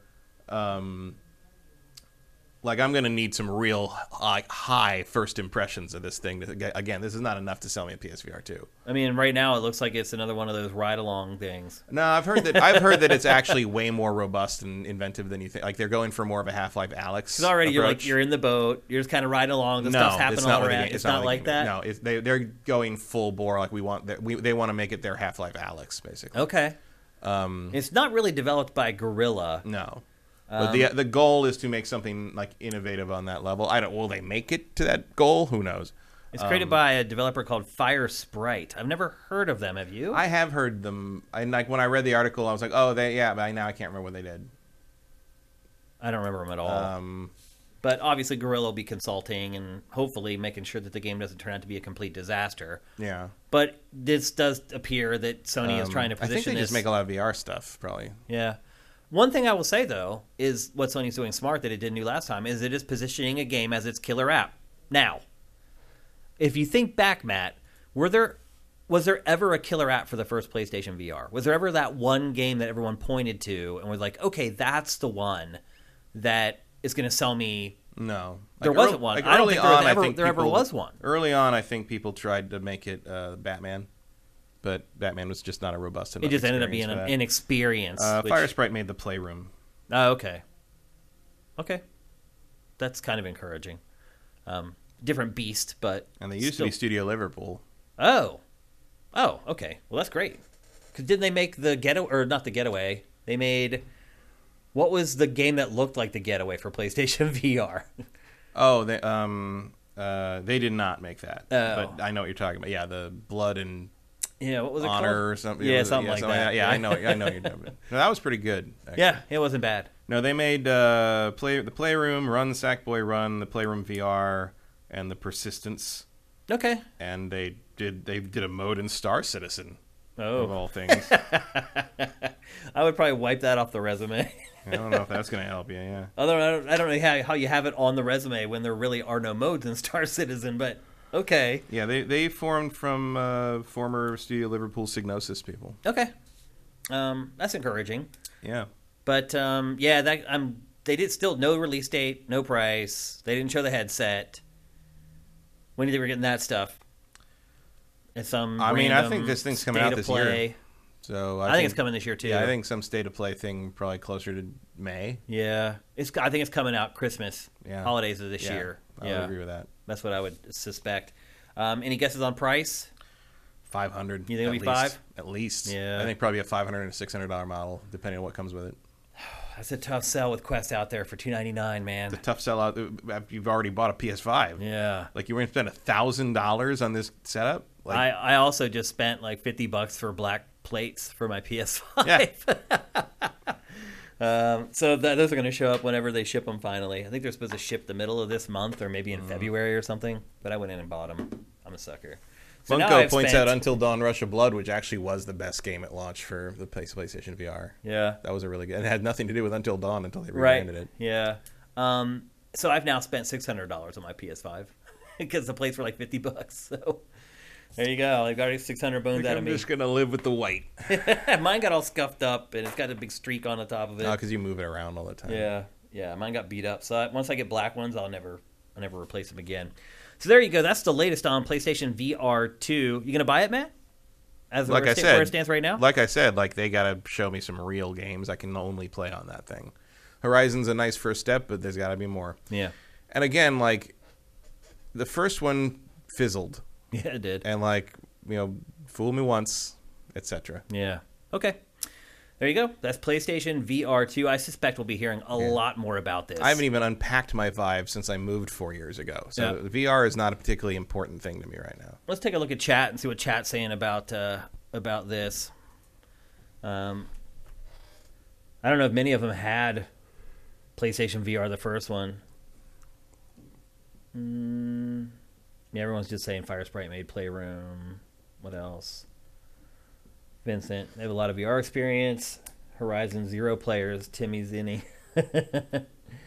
Betrays, a single cable with no breakout box will be a big step up. It'll help. I'd agree with you.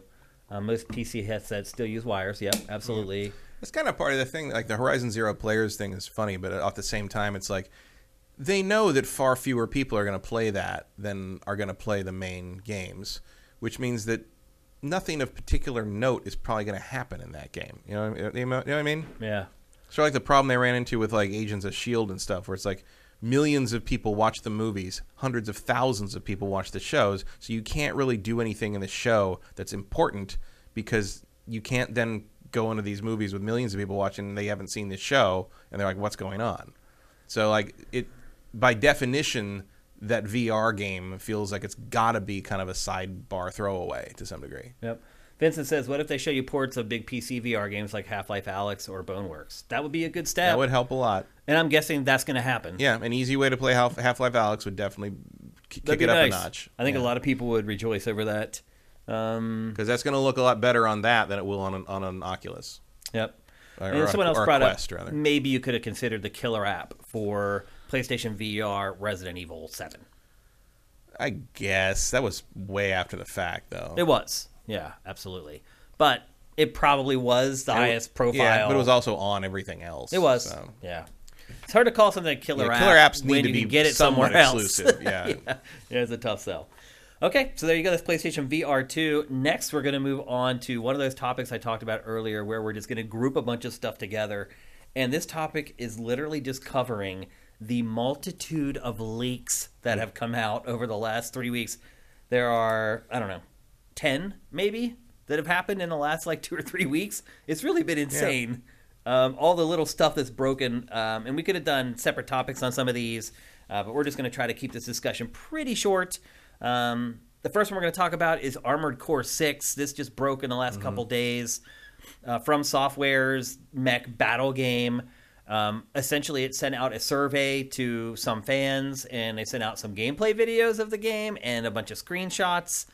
And I'm surprised, actually, the videos haven't leaked out yet. Yeah. Maybe they have, and I just missed them, but I haven't seen them. I've seen some screenshots. I've been looking. Yeah. I'm an Armored Core fan from way back. I've seen some screenshots. That's what I know From Software from. Yeah. Damn kids. It's been since the PS3 that Armored Core 5 came out. Yeah. Has it been about a decade now, I guess? Yeah. There was another game after 5. Was there? There was a weird spin-off. Oh, okay. Yeah. I wasn't but familiar you know how they would make the numbered one and then they'd make 3 things that were subtitled one. Master of Arena or 9 Ball. Right. Or whatever. It's just what is that? Another. What was it? Armored Core and Another Age was one of. I think was that was Another Age an Armored Core game? Was it an No, it was that was a something Gundam. else, I think. That was a Gundam thing. Yeah. Armored Core. There was one that I thought was Armored Core For Answer. That was the one with the weird title. That's pretty awesome.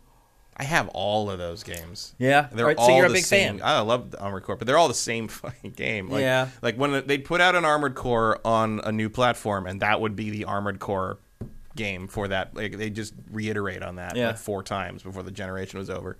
But what you're seeing here, this is pretty much how they've always been. Pretty much. They haven't changed a ton over time. Yeah, you just added new parts and new types of mechs, and I was gonna say improve the UI, but they didn't. They just sort of changed it. Yep. It just morphed. It didn't improve. I've never been a gigantic fan of these games. I always felt like these were great time killers, but well, this is the thing. They're not very good. No. Like they're frustrating and they're obtuse at times, and there are definitely builds that will get you through the game and builds that will get you killed instantly. Yeah. Like there is a right way to build your mech, and if you don't know how to do that, at least for your play style, you are not going to finish the game. You're not going to enjoy playing it either. And like that's not fun. And I don't mean like not fun in the way that Souls is not fun to people, because the thing with Souls is you need the patience to kind of figure it out and come back and try it again and level up. That doesn't happen here. It's like, especially in the days when like the internet was not as robust, and like if you didn't know to go look up like what you needed to do and what the best parts for the mechs were, you were kind of screwed. And like sometimes I get stubborn sometimes because I like my mechs to have legs. Yeah, I'm not a big fan of the treads or the hover mech or the that kind of thing. I'd agree. And you're not using the kind of the four-legged spider mech layout in most Armored Cores. You are performing suboptimally. Yeah. And so sometimes I'd be like, no, I'm going to play a bipedal mech whether you like it or not, and it would just make the game too hard. Well, sometimes the bipedal mechs don't even walk, though. They just like skim along the ground. I'm okay with that. They're still kind of hover mechs. I just like a more humanoid mech I in get general. It. Yeah, and I agree. That was usually playing suboptimally, and I didn't like that. I didn't like that it didn't make room for what I wanted the mech to look like. Yeah. I've mentioned this a bunch of times on GameFace, but like I just hate when the majority of enemies in a game are robots. It's hard for me to build any real hatred for them. Like somewhat, but I think my problem with a lot of the Armored Core games is takes that a step further in that most of the enemies are tanks. Yeah, tanks and little like gun placement. True, yeah. And like when you see a robot, it's like, oh, cool, like something I can actually fight. That's funny. Like even in this, you're seeing like most of it's like stationary gun emplacements and tanks, and then when an actual Armored Core mech shows, oh, there's one. Like it's like, oh yeah, now this is the game I signed up for. Yeah, and then it blows up and you blow more tanks up. Yeah. Do you think in 2022 this is a concept that'll be successful? I mean, that's a real good question. I'm gonna play it for sure because I love it. But yeah, I mean, I never thought I'd see another Armored Core. I thought they were done. Well, here's the funny part about it is... Because just for what you said, I don't think there's a real market for that. Yeah. The funny part about it is back when the last Armored Core came out, From Software was a different company. Yeah. It did not have this huge cachet of fans that like waited with bated breath on everything it did. It wasn't like that back then. Right. Now, though, you say From Software, a certain amount of the audience, their ears perk up. Yeah. And they're immediately interested just because it's From Software. I'm just curious, like...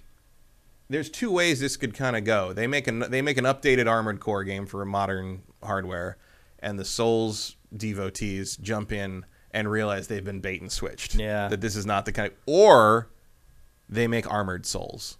Which I'd kind of be down with. Some of the reports say that that's kind of what If that's what they're doing, like, you got my attention twice. The people who saw the videos have described it as Dark Souls crossed with Virtual On. I mean, that's every word in that sentence is great to me.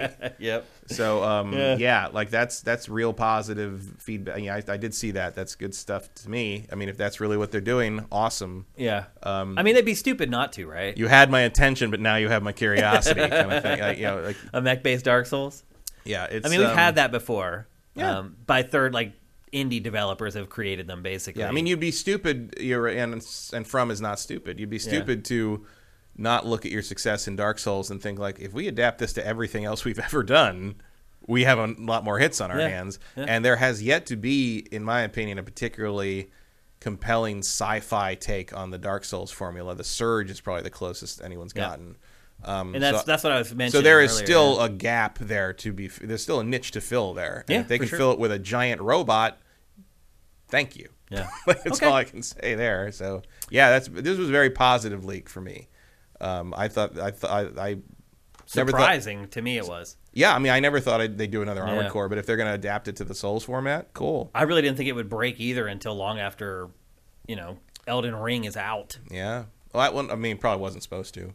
Well, they sent out the survey. They got the survey was their fault. If you're going to send out a survey, someone's going to leak. You really think someone would do that? Just go on the internet and break NDAs? Not a million years. So anyway, that's Armored Core 6, I'm guessing is what it'll be, because Armored Core 5 was the last mainline. Or they'd call it something weird, Armored Core new type or something. Or Virtual On or something. Maybe they do some kind of collab. Yeah, I know. It's not like Sega's doing anything with Virtual On. Virtual On still pops up once in a while in a weird way, like in merchandise arcades, but also like merchandise. I saw it was in like a like a parade or a marketing campaign. Virtual Alone has like a weird sub following. Like, I'm one of the followers. I love Virtual Alone. I bought that stupid twin stick thing for the Dreamcast for that game. Did you? Yeah. I love it. It's the only thing it used it for, I think. Yeah, I love going to Japanese. I mean, I bought Steel Battalion. What do I know? Yeah. With the giant controller. More people did than probably should. I still have that in my garage. Yeah. It's probably worth a lot of money at this point. It is. But who would want to ship it? Right. You know what I really don't want to ship is my giant Porsche steering wheel setup. Remember that? Yeah. That giant thing. Yeah. Like, I have the Fanatec thing. Yeah. I have that in my garage. It weighs like 40 pounds. And I'm just like, I don't want this anymore. I don't know what to do with it. Like, it's gonna end up I have in a one landfill. friend who wants it, but she lives in Canada. And I'm like, do you know what shipping would be? It'd be hundreds to of Canada? dollars. Yeah. She might as well just buy it off eBay at that Pretty point. much, yeah. Yeah. Okay, next up, a new Mario Kart was leaked. So, GameIndustry.biz did a roundup of analyst predictions for 2022, and one of the analysts from Asia said that he had it on authority that a new Mario Kart was in development. Not a surprise. We've known that for a long time, that they're obviously working on a new Mario Kart. But he also said that it will have a new twist, and then he said he believes it will come out this year.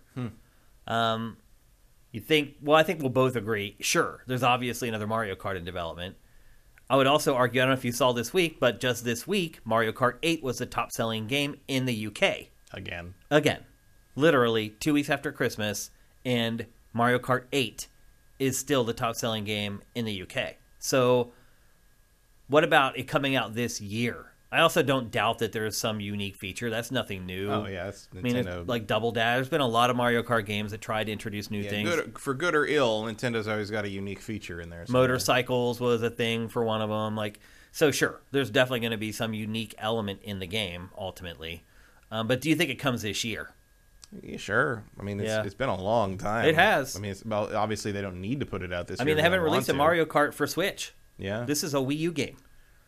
Yeah, they don't need to, obviously, because the 9 still sell, or 8 still sells just fine. But I mean, it feels like it's about time. Yeah. So yeah, I would say that that's a rumor that I probably believe. Yeah. The only thing that holds me back, it's a weird thing to lie about. It is. You know, like if the only thing that holds it back for me though is just the fact that the last game is still selling so well. Yeah. That's why I say Nintendo. They could be working on this thing and sit on it for another 6 months. It's not, but certainly after they see what the numbers were for Mario Kart 8, you could very easily decide let's just sit on this for another holiday season. Yeah, very easily. Or hold it for your next platform. Yeah. It was crazy that they got 2 generations out of one Mario Kart game, but they did. I mean, we're already 5 years into Switch, and they still haven't released a new one, and it's still selling as the best game. Yeah. Well, the other advantage they had on that, game? Is that it was the previous system nobody played. So yeah, to a lot of people, Mario Kart 8 on the Switch was new. It was new, yeah, because they didn't have an opportunity to buy it even if they wanted to. Yeah, I mean, I also find it hard to believe that, and this is based on the premise that it will come out this year, that they would release both Mario Kart and Zelda at the same time. Oh, I believe that. That would be huge. They're very different games. They are, but they do big stuff. I mean, that would be one of the best holiday seasons for Nintendo ever. Yeah. If they released both those games within a week or two of each other. Well, I would argue that Zelda might be earlier than you think. You think? Yeah. Have you heard something about that? Not really. No, not really. I don't think Zelda's necessarily a holiday release. Really? Wow. It sure seems like you've heard something, Matt. Nothing I'm willing to go to the mat on. Okay. Just some rumblings here or there, maybe. Yeah. I mean, it's due. It probably should. And also, just because that was the plan doesn't necessarily, or what plan doesn't mean that they're going to make it. Delays are constant right now. So. Well, especially with with Breath of the Wild 2. Yeah, look at what February looks like as a result of that. Yeah. Even January this year is one of the better Januaries I've seen in a while. There's several games worth buying this year. In fact, we just published today the 10 games worth buying in January 2022. Even my friend who got the PS5, I'm like, and in the next month or so, you want to look out for this and this and this and this and this and this and this. He's like, I only need one. Yeah. I'm just like, yeah, I know. There's just February a lot of stuff. and March and April is killer, dude. It's going to be a really good beginning of the year. Saints Row is lucky they slipped out. Yeah. And maybe it's not luck. It's maybe not, but it would have gotten buried. Yeah. Maybe they realized it and were like, you know what? Let's just give it a few more months for polish. Let's just get the hell away from Horizon and Elden Ring, shall we? Like 2 games that people are going to be playing for 60, 70 hours. We'll get to that. Yeah. Holy crap. So there you go. Mario Kart 9, new feature, analyst says coming before the end of the year. We'll see. A Resistance game was canceled that I never even knew existed. I don't think anybody did. Yeah. Do you care? Not really. I don't either. I like the Resistance games more or less. I do wish they do. I don't dislike them. Yeah, I wish they do a collection to get them off the PS3. Yeah. Because they're trapped. They are trapped on the PS3 with the Infamous games. Mm-hmm.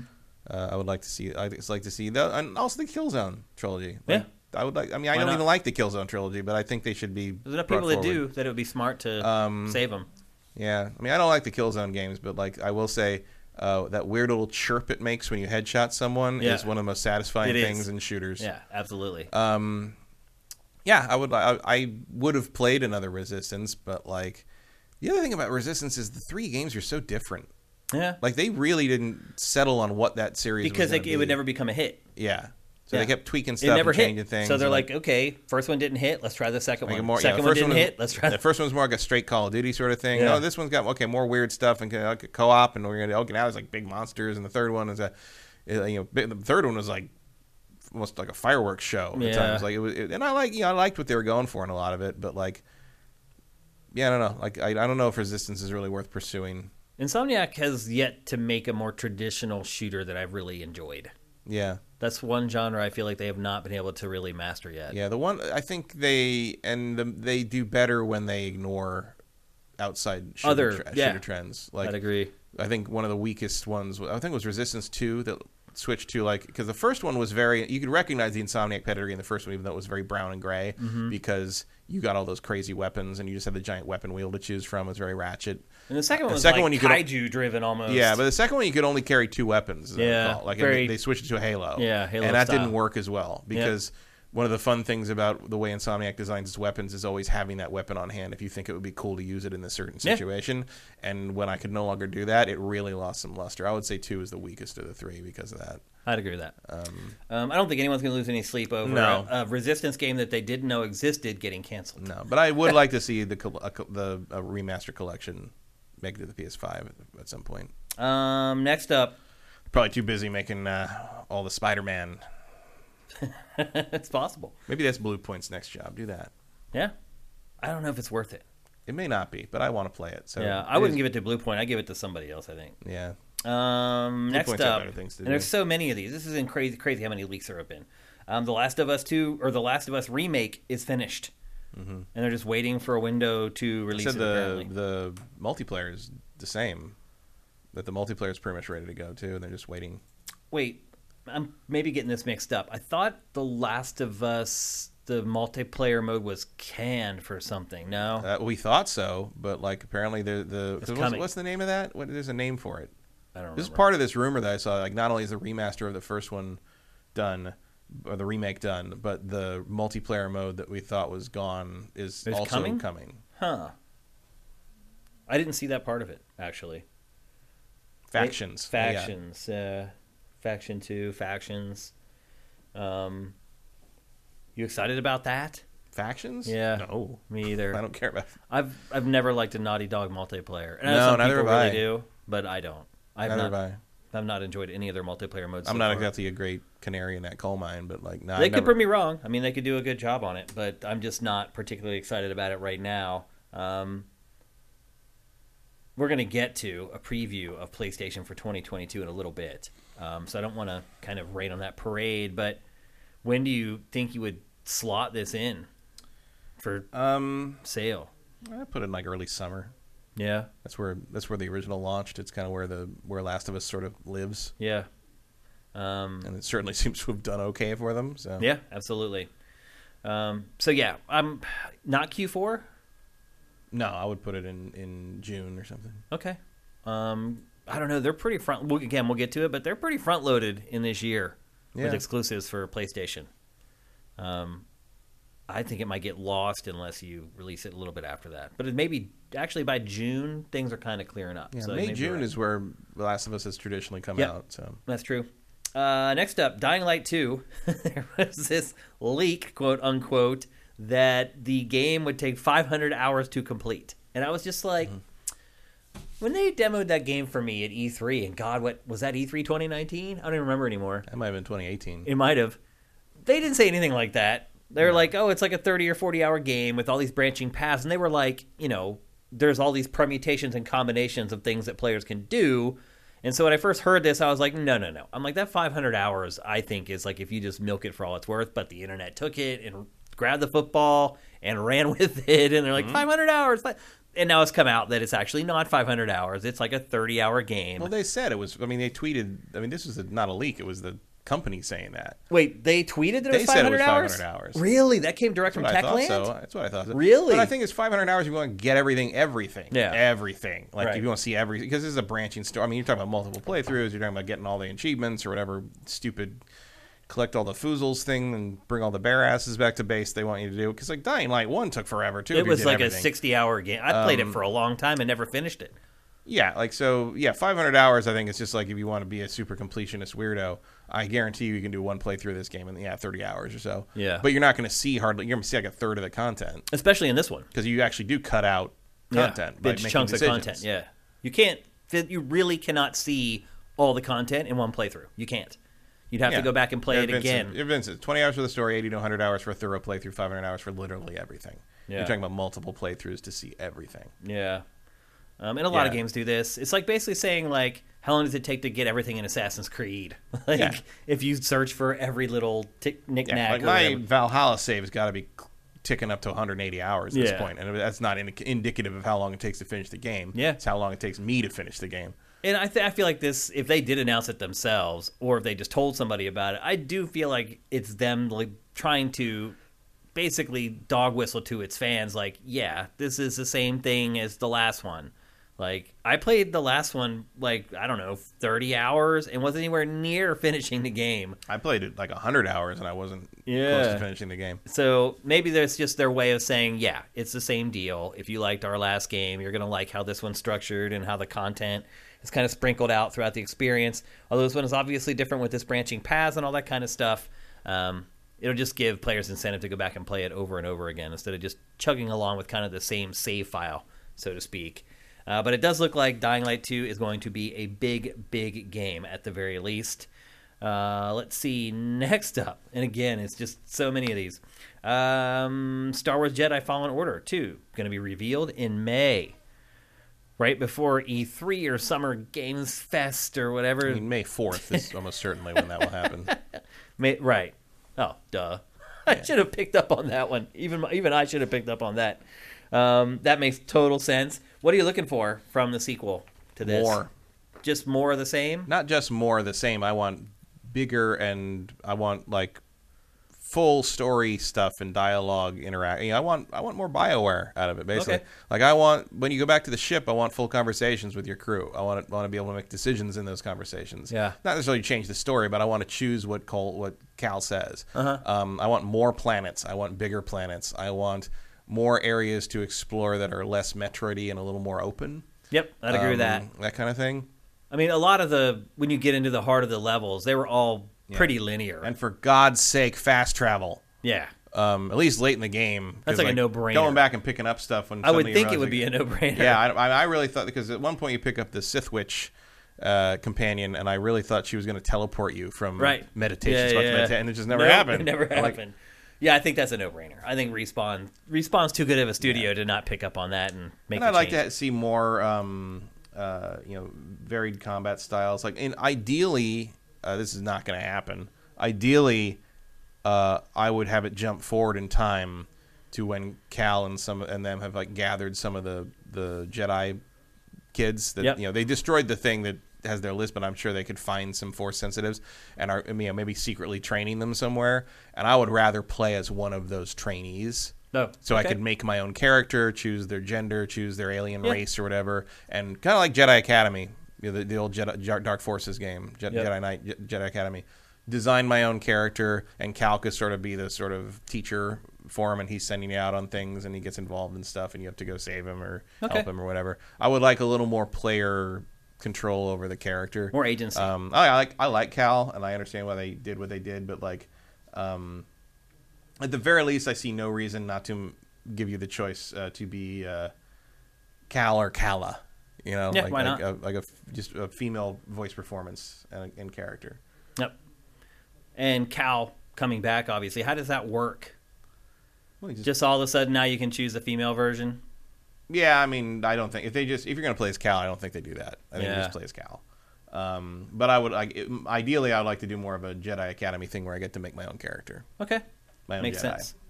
They're already kind of there with like picking your outfit and picking your saber design and stuff like that. Like, you know, just make me let me design the character. It also, I think, frees you up a little bit to tell the story because you're not stuck with Cal. Because like at a certain point, Cal probably has to die, right? Because you gotta pair the Jedi. You can't be that many Jedi running around blowing shit up by the time Luke Skywalker rises to prominence. So that's a good point. Yep. At some point, the Fallen Order story has got to end in tragedy.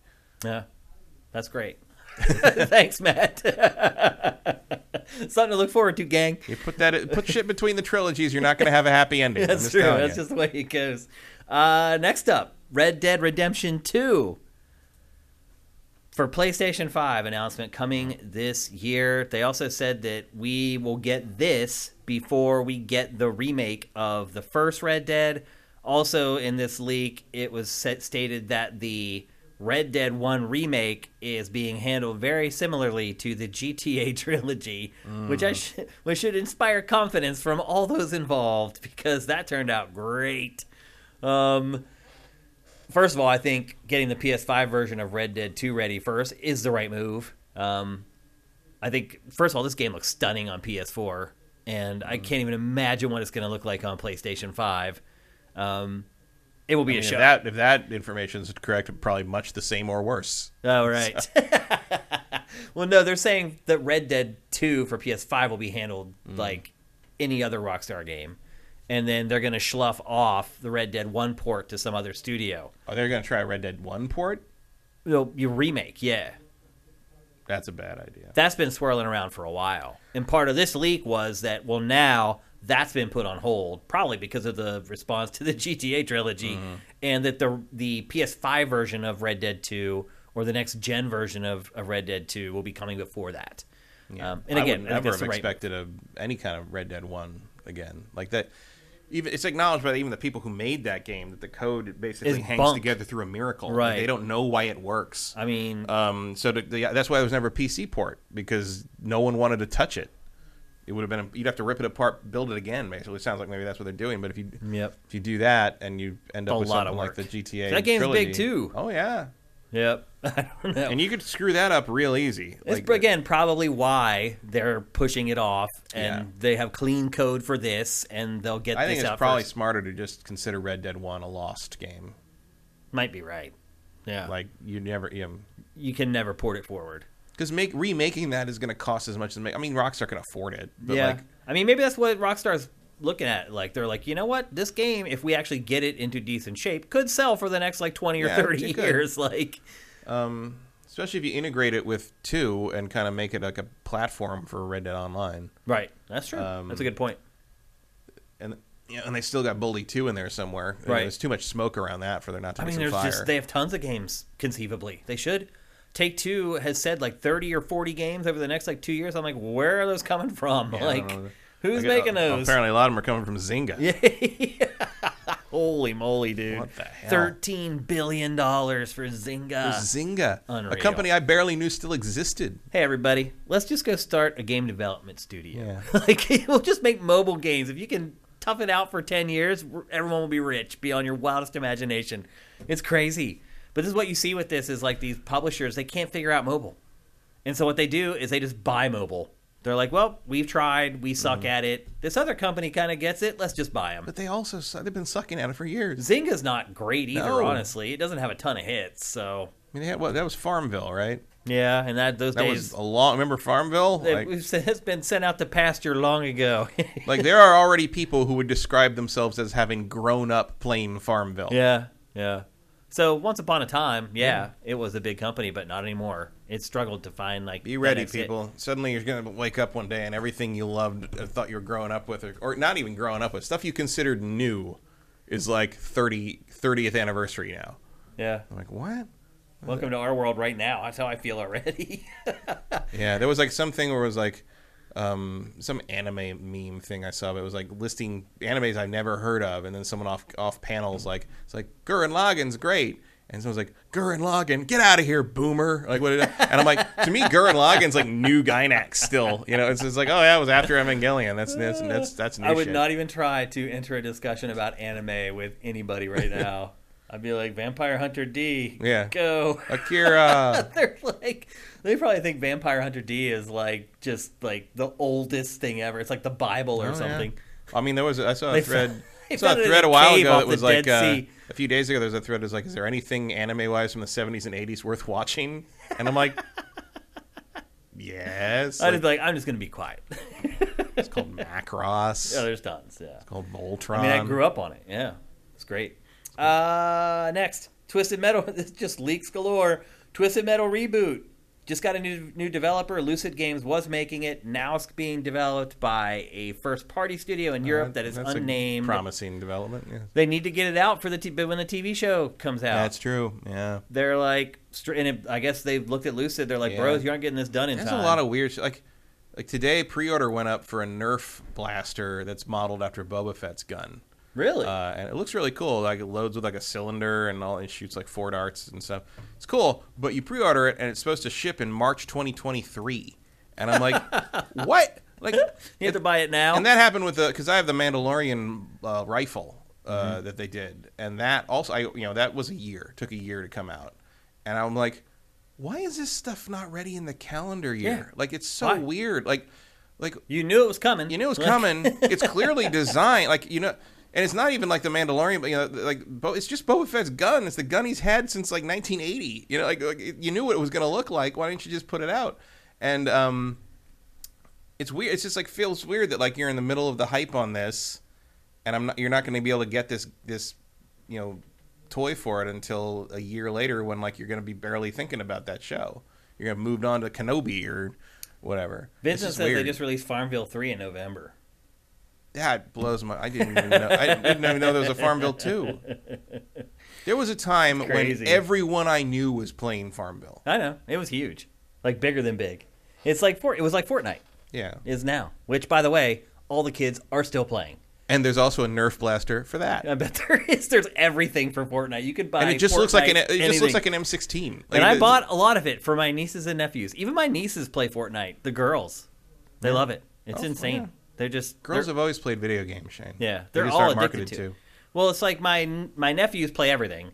My nieces just play Fortnite. Mm. So the nephews are into it more, but the nieces are still playing, and that's cool by me. Twisted Metal. Do you care? Nope. Like, I mean, I didn't care then. Yeah, I didn't either. I've never liked Twisted Metal. I can't believe there's a TV show for it. But they're turning every game into a TV show. I guess I can see if Sony lines up a bunch of their IPs in front of like movie studio or TV studio people, like they look at that and think it looks cool. Yeah. In a weird edgelord way. But like, I mean, especially if you're like Netflix or whatever, because it's like, the weird crime murder stuff does really well. Like, let's get the serial killer ice cream clown. I do like that our chat started rolling out with the 80s and 90s anime. Mm-hmm. Ninja Scroll, Fist of the North Star. Yeah.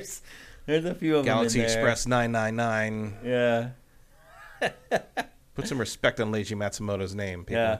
Congrim is asking if they consulted Jaffe. No, they did not, and Jaffe is very pissed off about it. Jaffe's not happy about that. Yeah, he went on a tirade on Twitter. He's like, really? He's like, you work on it. I think they actually did. But what does the guy who made Drawn to Death think? Right, exactly. I hate to say it, but it's true. I think they actually did at least get on one call. Nobody asked me what the new X-Play should be either. So exactly, cool. Exactly. That's how it works. I think they did ask him about the TV show. I think they had one like consulting call with him about the show. But like he wasn't even aware that they were making a Twisted Metal game, and that really pissed him off. And I guess I kind of get it. If it's like your baby and you created it, and they don't even want to know your input at all, that's a little weird. But yeah, he was He was not happy about that at all. So yeah, I don't care about Twisted Metal. I don't care about the show. I don't care about the reboot of the game. It just feel like it's just this dinosaur. Yeah, I never liked the car combat stuff to Yeah. begin with. I never thought that was a good genre at all. Like, Yep. it just felt loose and like clunky, and nothing felt like it worked right, and there was no balance to anything, and like there's always one character that could run roughshod over everybody, literally, usually. Yeah, well, it's like so weird. Like to fire your gun, like you'd have to like hit tap like down, up, or some crap. Like Yeah, they're like special moves and Yeah. stuff, and like in addition, I don't know, like we could never get the hang of it, really. yeah, I just never enjoyed it. I was like, this just feels clunky and weird to me. Yeah. So I had friends who loved it though. I And they always wanted us tried. to play. Yeah, I really and we'd tried. Play, and we'd play like 2 rounds, and he'd just destroy us, and we'd be like, okay, All right, let's do move something on. else. Let's move on. Yeah. I tried, and it just didn't. Yeah. Yeah. And like, I really tried on Star Wars Demolition, the Star Wars one. Yeah. It's just no. Yeah. Well, there's Smuggler's Run from Rockstar. Right. And that- Interstate 76 is probably the best one. Yeah. I'd say that was kind of the 70s flavored one. Yeah, right? that was like a 70s like disco kind of Yeah. thing. And they did a sequel, Interstate, I think 82, which was not as good. Yeah. Car combat, not my thing, although I do love playing like Mario Kart Battle Mode. Yeah. I have a ton of fun with that. Block Fort only, though. Block Fort. The only one that matters. And then finally, the last leak we're going to talk about. I told you there's tons of these. And there's actually 2 of them for this studio. Quantic Dreams. There's 2 leaks. One is that it looks like its Star Wars game Eclipse is not going to release until, not exaggerating, like 2025, 2026, 2027. I mean, I did say that was a ways out. Yeah. And especially now that they're having trouble filling them. And look, I think there's a non-zero chance that game gets taken away from them. Yeah. The response to them making it has been so negative. It has. And it's one of the weird things where it's like you've got some people that are mad that like this developer that has abused his people and has a lot of sexual harassment problems and like this like weird Toxic work toxic environment stuff. at his David company. Cage saying that thing about we don't make games for the F word kind of thing. It's Mm-hmm. like just awful. And so you got people that are mad about that. And then you got people that don't care about, that, would normally be railing against people being upset about, the wokeism or whatever. Yeah. But like, they're like, everything these guys make sucks, Yeah. and I don't want to play a Star Wars game by them either. So it's like, it's one of the few times I've seen Yeah. like kind of the anti-woke and the woke people, like both on the same side. Like, we just don't want to play this game one way or the other anyway you slice it, so please give it to somebody else. Yeah. Wonder Twins activate in the form of Angry Gamer. Yeah. So I think there's a non-zero chance this goes to somebody else at some point. I would be very in favor of that because I do not need to see what Quantic Dream does to Star Wars. We've already had Rise of Skywalker. We have suffered enough. Well, maybe Quantic Dream is hedging its bets, and it is afraid that it's going to lose a Star Wars game because the other leak around the studio this week was that. Do you remember that old Dark Sorcerer demo for PS4 that was shown? I think it was at the PS4 debut at E3. Yeah, it was like a hardware demo kind of thing. Yeah. It is turning it into a full game. I do feel like people asked for this. Yeah, this was a popular thing at the time. Like 6 years ago or whatever. Yeah. I feel like people were like, why isn't this a game? Well, now it is apparently being turned into a game. It's weird because it's just literally a scene set in one room that they're going to turn into an entire game. It's like when you see it and it impresses you, you're like, Well, yeah, that especially makes like, sense. So is it like going to be in universe, or is it going to incorporate the fact that the end of this is clearly a set? It's like set. It's not real. Yeah. The twist at the end of this video Yeah, is it's that breaking, it's like breaking the third wall. It's all Yeah. faked. Yeah.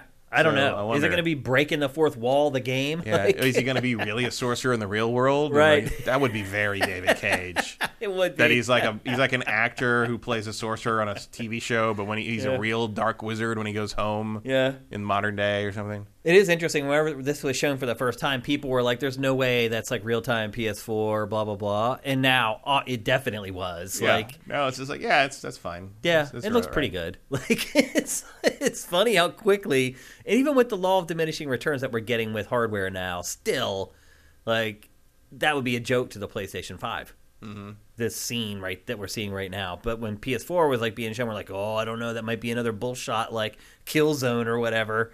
And as it turns out, you could absolutely run this on PS4. No problem at all. The animation and all that kind of stuff is probably something that's a little higher level than for what would be in a real game. But I don't see anything in this that isn't like on Technically par with feasible. something that was in like Detroit Become Human. yeah, absolutely true. So there you go. That is the leak roundup. as the lower third says, the faucet was open the entire time I was gone. It was just like every other day there was some big leak coming out. We figured we just round them all up into one topic for you guys to kind of keep them neat and clean.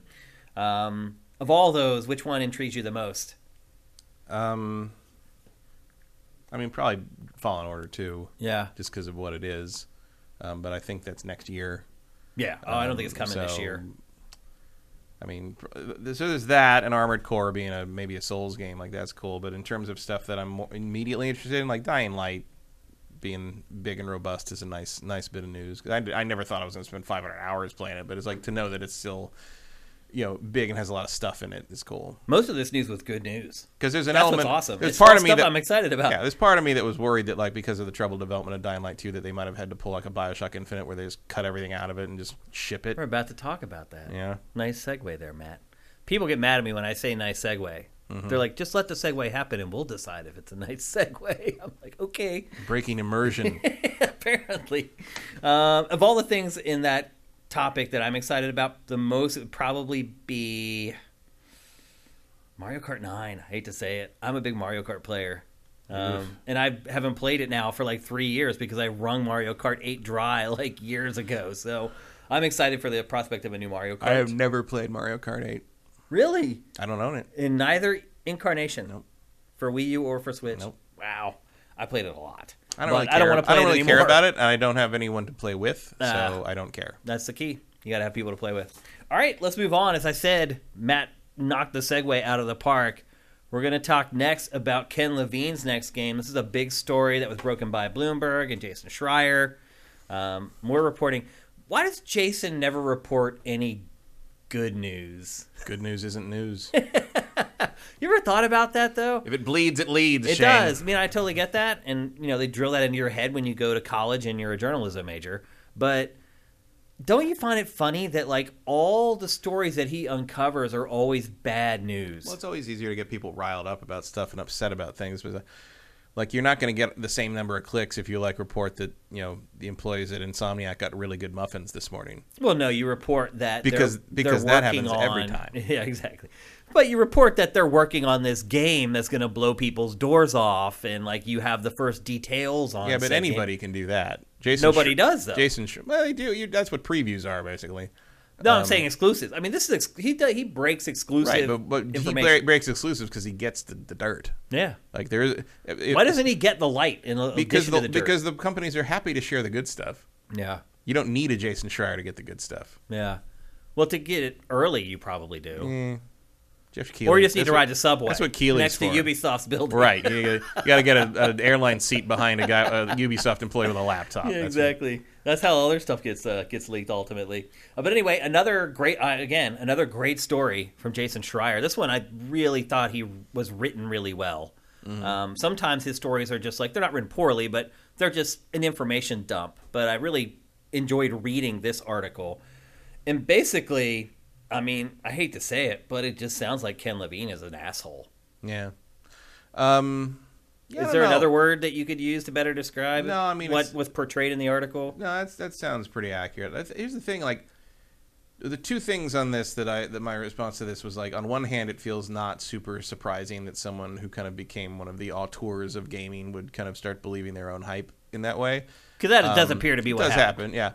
On the other hand, I know a couple people that are working on this game, and they do not agree with the article. So you know a couple people from Ghost Story Games. I know people that are working on the game. But not at Ghost Story. Because now they've had to farm it out to other... Yeah. But they have... Because they're not getting it done. They have not had the same complaints, let's say. Oh, so they've enjoyed working with him.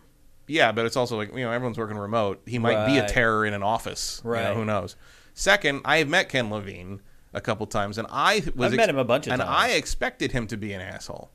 Like, for something about him, maybe he just has resting... He's a little pretentious. He is, but I expected him to be, like, super pretentious. I expected him to be kind of a David Cage figure. I expected him to be like, I'm only in video games because I ended up here and I'm trying to tell real stories, and one day I'll tell real stories that don't have to rely on these stupid video games. And I met him, and he's a giant nerd. He played D&D in a basement. Mm-hmm. He loves video games. I really enjoyed talking to him. And obviously I didn't have to work with him. He's smart as a whip. He is, very much. You can talk to him about anything. Oh, yeah. Like, it was great. But, like, obviously I have not worked for him. Right. That's a very different power dynamic. I was introduced to him by Adam Sessler. That is going to That'll help. create a different grease situation. the wheels. Yeah. But I liked him very much. I've never had a problem with him. No. He's always. I mean, it's very easy for people like this though to know how they should portray themselves to certain groups of people. I mean, it's like I say to you all the time. It's like people know who they can get away with that stuff with and who they can't. Right. And generally, the people whose salaries you're paying are people you can. Yeah. Or until recently. When you're the boss. Yeah. So yeah, like it wouldn't shock me. No pun intended. That this is BioShock me. Also, because like I'm sure this kind of thing gets worse as frustrations mount, and Infinite was a very difficult development process, and it sounds like this has become a very difficult development process, and I'm sure that it heightens those kind of behaviors. We should recap it a little bit so people understand what we're talking about. Basically, and this is the Crib Notes version of Jason's story, and you should absolutely go read it. You can find it on Sifted. But essentially, the game has been in development for 7 or 8 years now. They still have never had a working prototype. Employees say that he's hard to work for, that he's incredibly demanding, that he has them build things for months and months, and then he'll just come in and just kill the whole thing. Which would explain some things about BioShock Infinite. Because he, during interviews after BioShock Infinite launched, he said that they probably cut 60% of the stuff that they built for the game. And it would explain why they had to bring in Rod Ferguson. Right. Who is the ringer. The ringer, the fixer. Who is... He will ship a product. Yeah. Like, that is what Rod does. Although Diablo 4 is still floating out there. There's only so much you can do. You see what he has to work with here. No, it was clear that if you played BioShock Infinite, especially having seen that demo in 2012, that was BioShock Infinite, no shade to BioShock Infinite because I do like it. I don't like it as much as the first BioShock, but I do like it. BioShock Infinite's kind of a hack job. When you really step back and look at it, like there's so many things clearly missing. I don't think you have to step back. I think you just have to watch the first couple trailers for it and then play the final game. And play the first third of it and realize the second and third third of it are completely different because the story goes away almost. Right. And there's almost no development of Booker and Elizabeth's relationship beyond those first couple scenes between them. Yep. And then the last third of the game is just a bunch of repetitive shootouts. Yeah. And then like you get the big ending sort of reveals. But I always felt that it had less impact because I didn't really feel like you'd earn this relationship between these characters. I still really liked the game. But it's not. It's not what I thought it was going to be. You can see the potential laying on the cutting room floor. Yeah, for sure. And I think I do think the DLC, the Rapture stuff, the film noir Rapture stuff helped a lot. Yep. But you could definitely see that game got butchered to get it out the door. Like it had that project had to be finished. I mean, he admitted it in interviews. He said that that's what happened. And I was glad he did because I'd been having arguments with people who disagreed with me on that for a long time at that point. And I'm just like, no, there's clearly tons of stuff missing from this game. Like that opening. Just watch the first couple trailers. Play the opening. Yeah. The opening where they set up all the racism stuff and then throw them baseball at the guy, all that, and it never fucking comes up again. It never. Yeah, it doesn't. It's barely background material after that. Yep. And it's just like you set this up after that promising opening. It never comes back to it again. Yep, agreed. Other employees said he's hard to work for. He's curt. He's short. He doesn't respect their intellect or their acumen or their opinions on how their game should be. It's all him, basically. Which, again, like there's just some managers that are kind of like that. Yeah. Also, there's a lot of high-level creative types that are like that. Yeah. Like James Cameron built an empire on that. Yeah. And it's odd because the employees... And a lot of times people like that are right. You're right. Like James Cameron's right when when he goes hands-on with everything and he's like, no, I got to do it my way. Like, he's right. He ends up being right. Ultimately. I don't know if Ken Levine is as right. His games don't sell like Cameron's films. No, he's not made an Avatar. No. He might make an Avatar too. We'll see. But a lot of the employees were complaining too, and this is so bizarre because for most studios, you want the parent company to just stay away and stay out of your business and just keep signing the checks. And the employees here are saying that Take-Two is so hands-off that it's a detriment to the studio because it allows Ken to just keep prototyping crap and never committing to final anything. And there are quotes from Ken in the past where he says that, like, Basically, you mess around for like 4 years until the publisher comes to you and says you need to finish the game, and then you finish it. And the employees there are like, this never comes. We never get that mandate from Take-Two, and so we just keep going on. And I mean, Matt, this game is Citizen. Exactly. This game has been in development for 7 years, and we've never seen a trailer or anything for it. Well, it's time to start selling NFTs. Exactly. But most development sell studios, pictures of spaceships, Ken. That seems to keep some people afloat. Yeah, exactly. Most development studios cannot get away with that. Well, that's the thing is like, James Cameron can be how he is because he produces results. Right. Ken has mostly produced results. He's just produced results, but not recently. Yeah. It's been 8 years. Yeah. Which is crazy to think about. Come a long way from BioShock PSP. It's crazy, or Vita, though. or whatever that was. I mean, I can't think of any other developer that has been allowed to do this. Team Eco. Yeah. Yeah. Yeah. Star Citizen. I mean, they're not allowed to do it. They're being funded by their fans. By their fans / their grift. Yeah. But but otherwise, it's very rare. It's not common, no. Yeah. I mean, I guess you could say that Rockstar North. Yep. But again, Rockstar North produces results. I mean, when they finally put something results, out. Yeah. Like big time results. Like Ken, I don't think has ever made a game that sold over like 5 million copies. Well, no one's made a game that sells like GTA 5. Right. But a lot of people make games that sell more than 5 million. Right. And apparently so do the Days Gone people, but that didn't help them. Right. Yeah. 8 million copies of that game. Interesting. Yeah. That was surprising to me. Yeah. Some of that must have been deep discount. Oh, I'm sure. Yeah. Because I saw not that long ago it had only sold 5. Yeah. Like 5 a year was and sort a of the half standard, or 2 years ago yeah. it was at 5. And so, yeah, they've discounted it and people have bought it. And PC version, all that I don't kind of stuff. I don't know if Sony cares about so much about the 3 million copies that sold at $19.99. Right. Yeah. So what do you take away from this story, Matt? We're not going to be playing that game for a while. Like, ever. I'm starting to wonder if we'll ever play it. Yeah. Because he said it himself. It's going to Take-Two coming to him and be like, finish the effing game, dude. Mm-hmm. And it doesn't sound like they're... Because I also understand Take-Two's position. It's like, okay, we just let him take as long as he wants. He's going to create this IP that eventually for us is probably going to be worth billions of dollars. Mm-hmm. And so to them, they're like, he has a team of 30 people. That's nothing. And he pays himself whatever he pays himself. And that's nothing.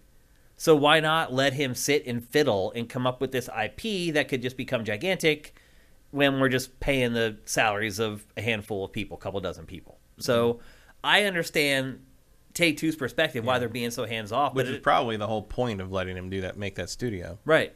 Yeah, that's why it's what he wanted to do. He didn't want to have to manage like 300, 400, 500 people again.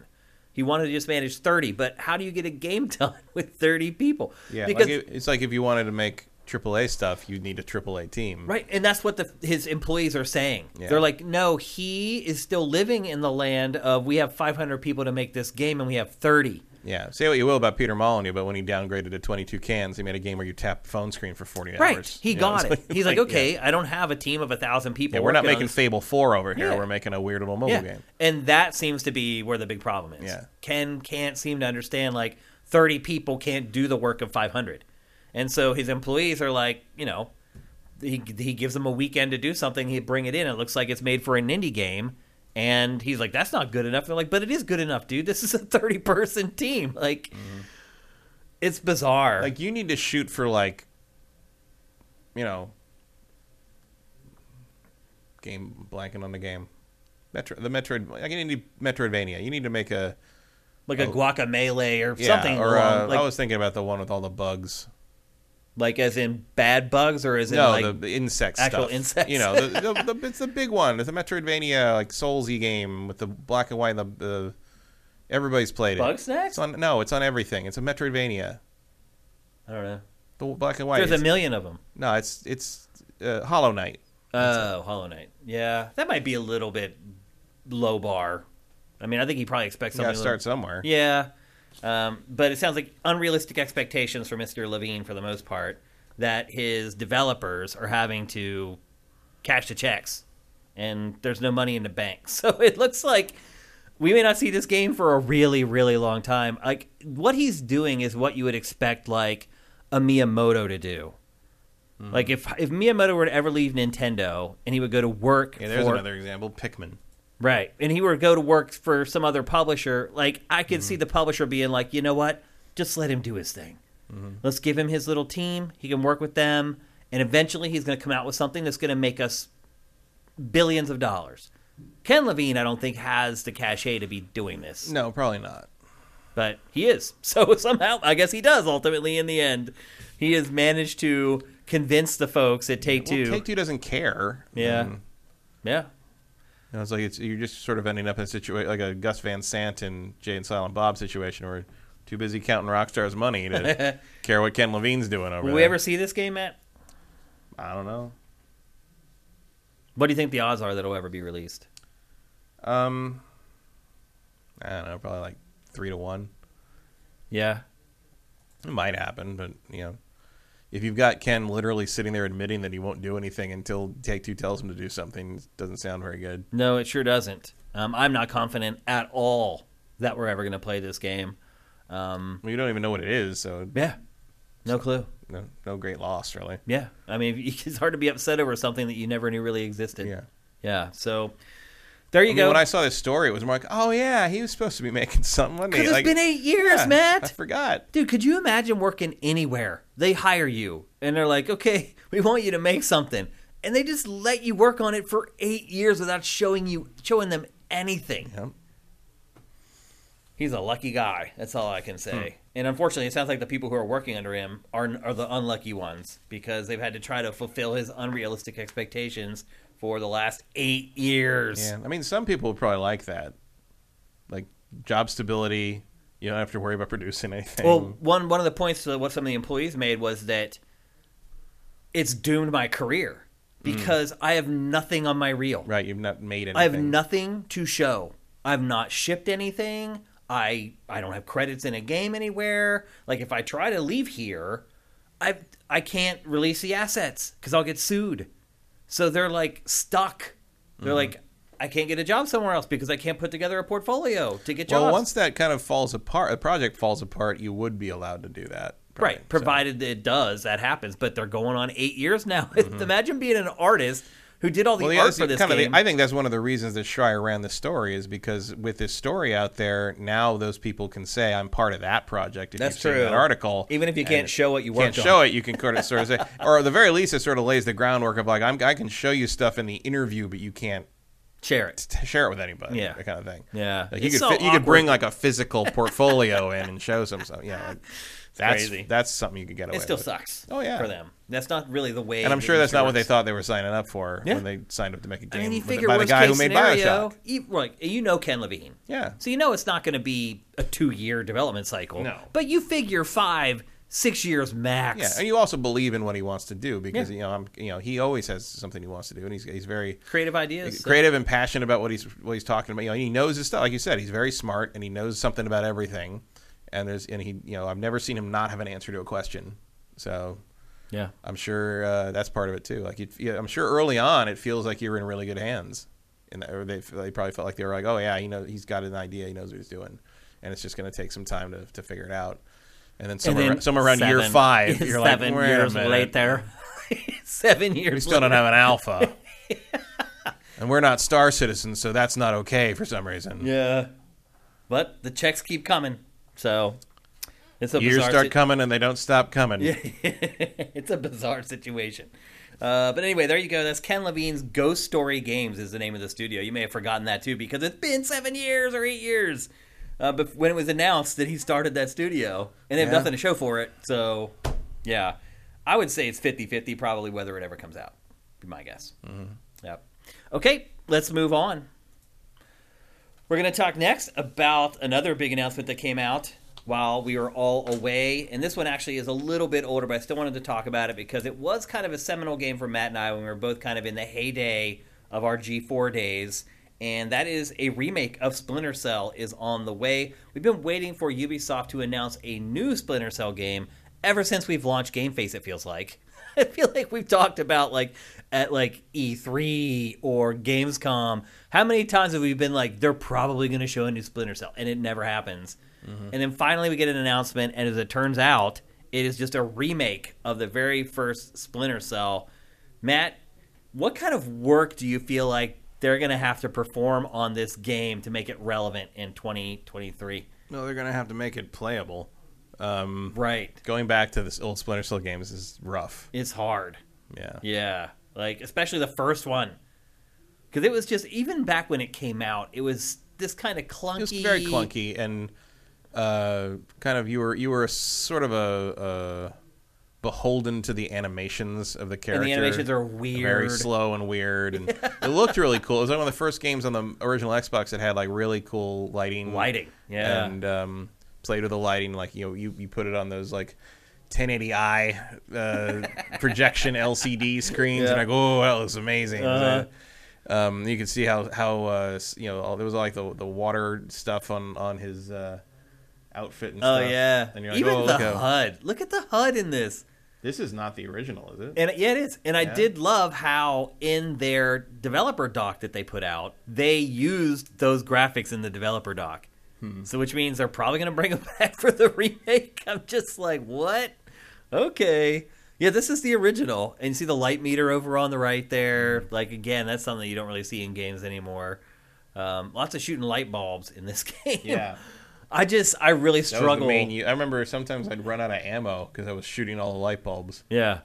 I do struggle to understand how they're going to make this game relevant for today's audience. Yeah, well, especially, I mean, I don't know, like, so you're remaking it? Does it still take place in, like, 2002?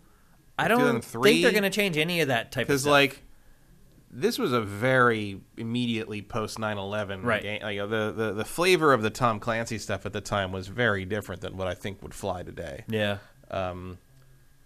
It's just, I don't know.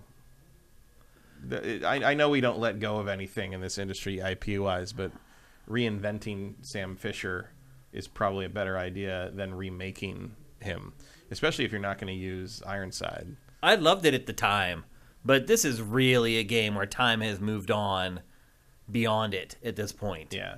And I'd rather have a new game, I'll be honest. I'd rather have a new Splinter Cell than them trying to kind of shoehorn this into how modern gameplay mechanics and level design and everything. I mean, they even said in the developer doc that they're not going to mess with the level design. It's continued to be very linear, very like, now you do this, now you do that. Not a lot of player agency.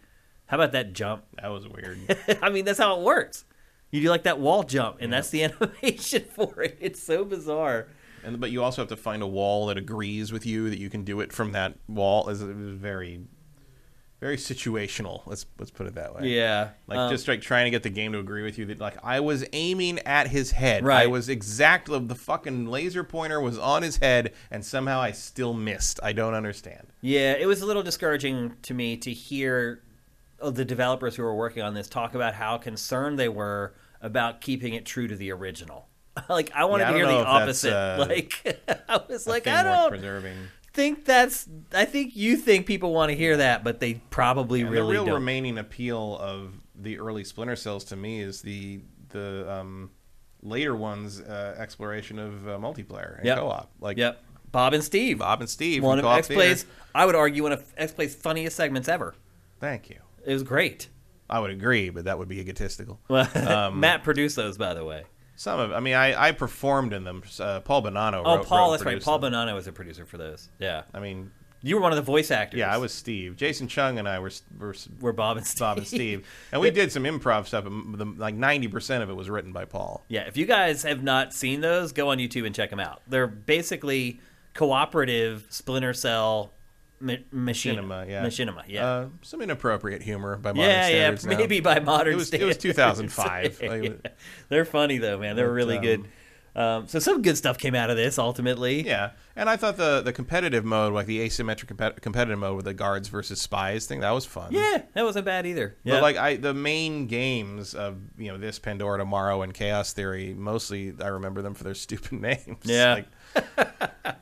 I mean, Pandora Tomorrow in particular is about trying to release a virus to create a pandemic. Right. So I guess good luck. with Sam that Fisher one. also was basically a piece of cardboard in this game. Yeah. He had no personality. Yeah. No, this whole game didn't have any Like personality. him and the controller was like kind of trying to do like a Solid Snake in the Colonel thing. Uh-huh. But it's like I only remember his handler was named Lambert because I can just hear Michael Ironside saying Lambert Yeah, like me over and too. over again. Like I don't know anything else about Lambert except what he looks like. That's hilarious. Yeah. So yeah, I'm not too excited about this. I really wish that they had just announced a brand new game. I mean, if this gets us to a brand new game eventually, maybe cool. I hope that they're not basing the sales of this on whether they will build a new game because. Well, I'm sure they have a certain level of expectations for this versus what a new game would do. Yeah. Yep. So there you go. Splinter Cell remake coming. They haven't really said like. It also when. feels like it feels like you don't need this in the Tom Clancy album at this point. Yeah. You know, you've got Ghost Recon. Yeah. Doing the Where open does it world fit? thing, and you've got Rainbow Six Siege doing the multiplayer free-to-play game as a service thing, And like, Rainbow Six doing the asymmetrical zombie shooter thing. Yeah, if that ever comes out, and It's coming out like this month. and then like this is like stealth games, really? Like, Yeah. are we still doing that? Like, and if we are, haven't they progressed so far beyond what this did that Yes. you need to basically reinvent it completely? Yes, exactly. Yep, I agree with you 1,000%. So there you go. It's coming. We'll see if they finish it. Yeah, I don't know. They may have second thoughts ultimately and be like, wait a minute, what are we thinking about here? Maybe the better question is, why are there so many damn remakes? There are so many, Matt. I don't know. Like, I think part of it is preserving stuff is fine, I'm cool with that. and But it's also faster and easier to remake something proven than to make another $200 million AAA game. yeah.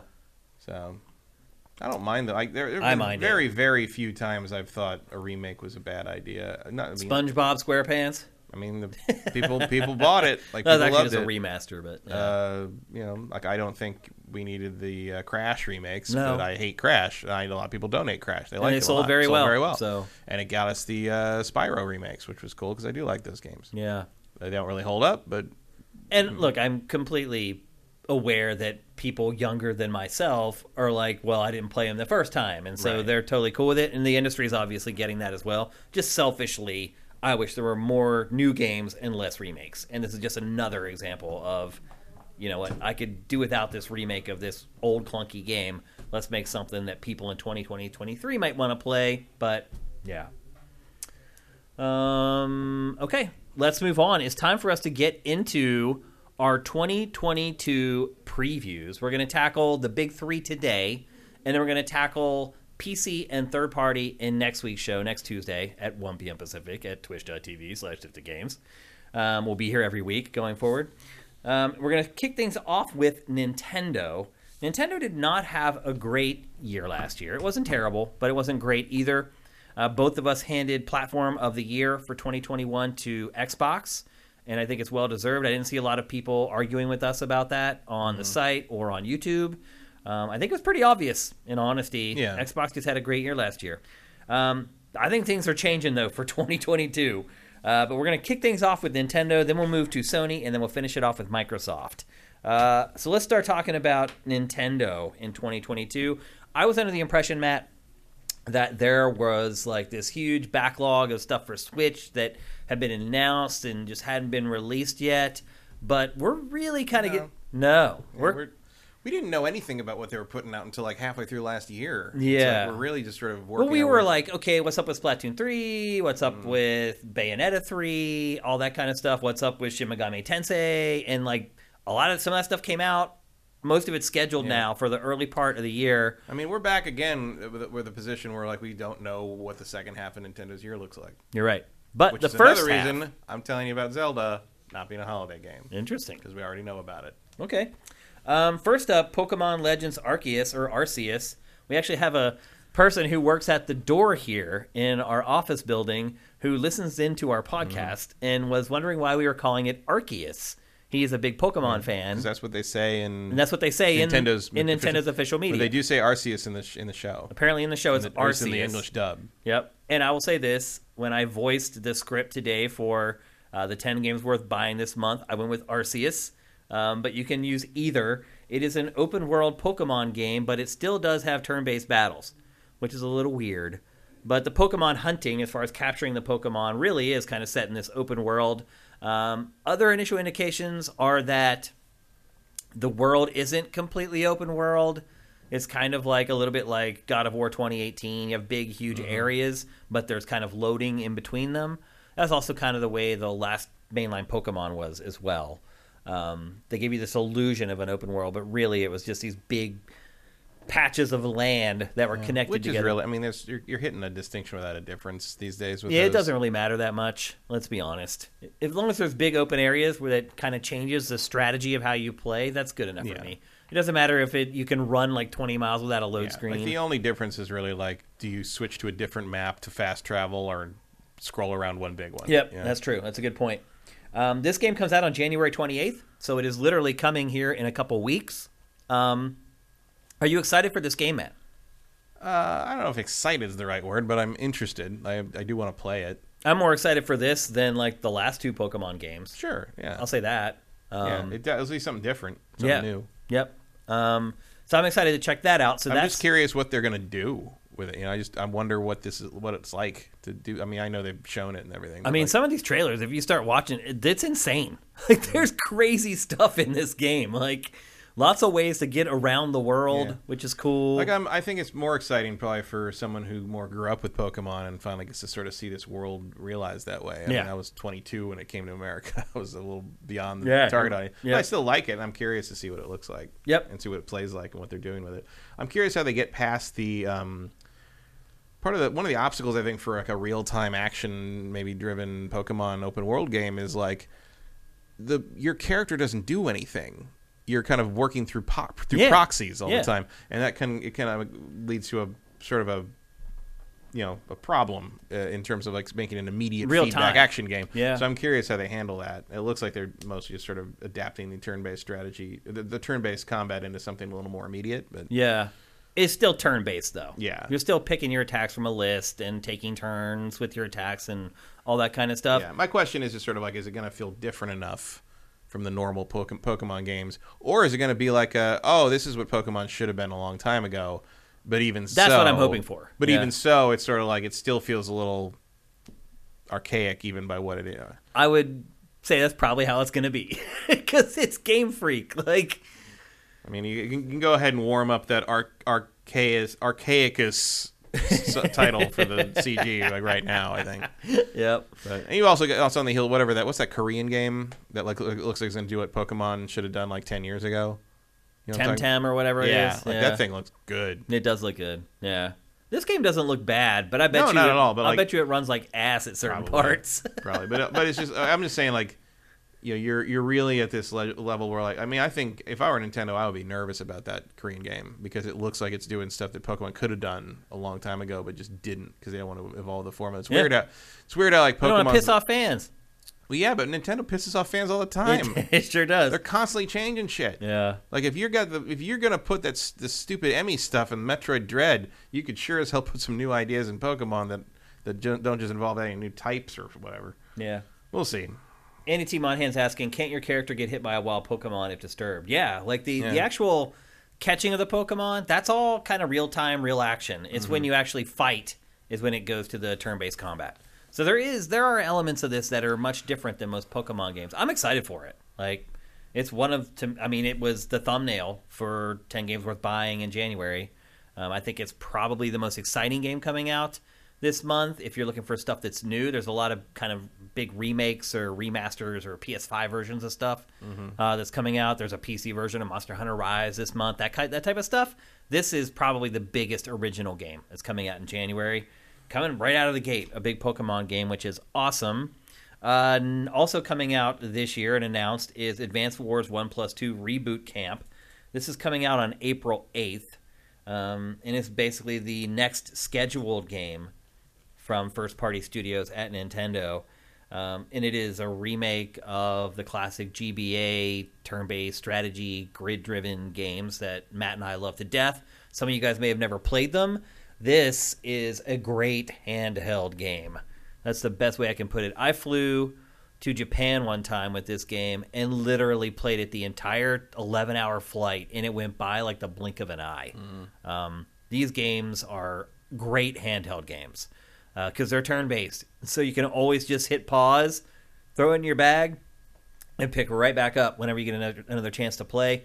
The strategy is intense. Don't let the graphics fool you. These games are not for kids, although I'm sure they're like geniuses kids now. can figure that stuff out. They can.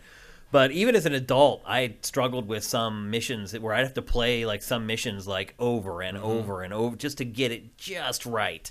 I'm a big fan of this franchise. I do not think you'll regret it if you pick it up in April. Again, it's coming out on April 8th.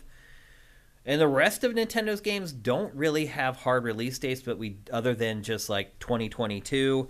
Next up, Bayonetta 3. Finally got the first look at gameplay late in the year last year of this. This is the trailer with the gameplay trailer for it. After 4 years of wondering what the hell was going on with it, we finally got a real look at the game. No release date for it yet. I tend to think it'll come out this year. Do you think it is, Matt? Yeah, I actually think it's probably... I think it's going to be August or sooner. Okay, so like late summer, early fall, yeah, something like that. Because maybe before that. I mean, they do have a window there. April 8th, after Advance Wars comes out, they have the whole rest of the year ahead of them to try to fill with releases. Bayonetta 3, I think it'll do as well as it's going to do no matter when you release it. Yeah, I don't think there's a lot. I don't think it matters. No. I really don't think it does. It's got its audience, and that's that. That's it. Yeah, and I don't think any other game is going to keep people from buying it either. No. Like a competition, I don't think will affect it one way or the other, whether good or bad. The people that want it are going to buy it. That's kind of the advantage side of that is like the people who want this game. There's nothing else that scratches that same itch. Yeah. Yep. So I think they're free. Character action games don't come out much anymore. And when they do, there's a difference between the ones that are made by the also-rans and the heavy hitters that are platinum, basically platinum or Devil May Cry. It's one or the other. That's all that's left at this point. They're the only ones left making them. Next up, another game without a release date, Kirby and the Forgotten Land, the first 3D platformer starring Kirby. Usually his the Kirby games, of us. Yeah, it does kind of look like that, and it does take place on like a post-apocalyptic Earth that Kirby is somehow going to fix. It's probably his fault. It probably is his fault. He probably sucked the whole universe up and then pooped it out or something, and this is what's left over. The descriptions of him and some of the bio stuff and things and some of that, he's a cosmic horror. Yeah, I mean, if you could suck up anything, I'd be petrified. He is, they describe him as being an immortal with no limit to his power. That's scary. Like he is. No one knows what he is. And you'll notice that in the Smash Brothers games, he's always the one that doesn't get killed. Vincent is saying Kirby is spring, May or June. Splatoon is July, and Bayonetta is August. You called it. That's what he's saying. I didn't see any of these dates, by the way. Mm-hmm. I don't know where Vincent's getting them from, but I personally did not see any of them. Kirby 3D platformer, I'll give it a go. It doesn't look particularly interesting to me. I always felt like... I admit I want to know what the hell is going on. Like his powers always worked in 2D because you don't have to aim like the sucking. Yeah. It's like in 3D space, it's not as easy to do a lot of the stuff that Kirby typically does. They kind of go either way. It's like either that's very hard to aim or they kind of auto-aim a lot of it and it's not as satisfying because you're not really doing it. Right, or you try to get specific. You're like, I need to suck that guy up, and it just sucks up the wrong character. Like, that's what I'm talking. That's the type of stuff I'm talking about. Maybe they'll find a system, a way to do it that makes it work, but I'm not holding my breath. I don't know, man.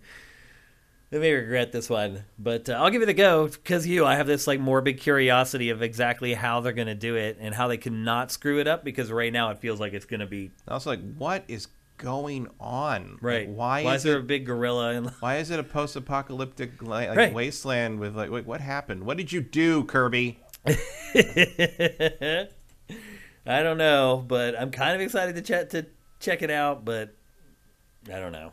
It doesn't look all that interesting to me.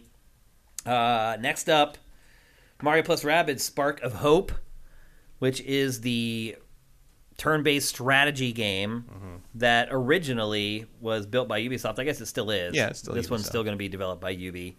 I never finished the first one. Neither did I played it for a good bit, but it was a long game. Eventually, I got to a point where I got stuck, and I just didn't want to keep going back and playing it over and over, and I quit. But the game did very well, sales-wise, and with the critics, and it seemed like most people who bought it really liked it. Also a good handheld game, because it's also turn-based, so I'm sure that had a little bit to do with it. And also the launch lineup for Switch wasn't especially crowded, so after you got through Zelda, you were kind of looking for that next thing. This seemed like it was the one that everyone turned to. Mm-hmm. But the sequel should be bigger, better, more badass, as I think Cliff Blazinski once said. But wait, did Vincent say there was a date for this or not? No, he was guessing. Oh, he was guessing.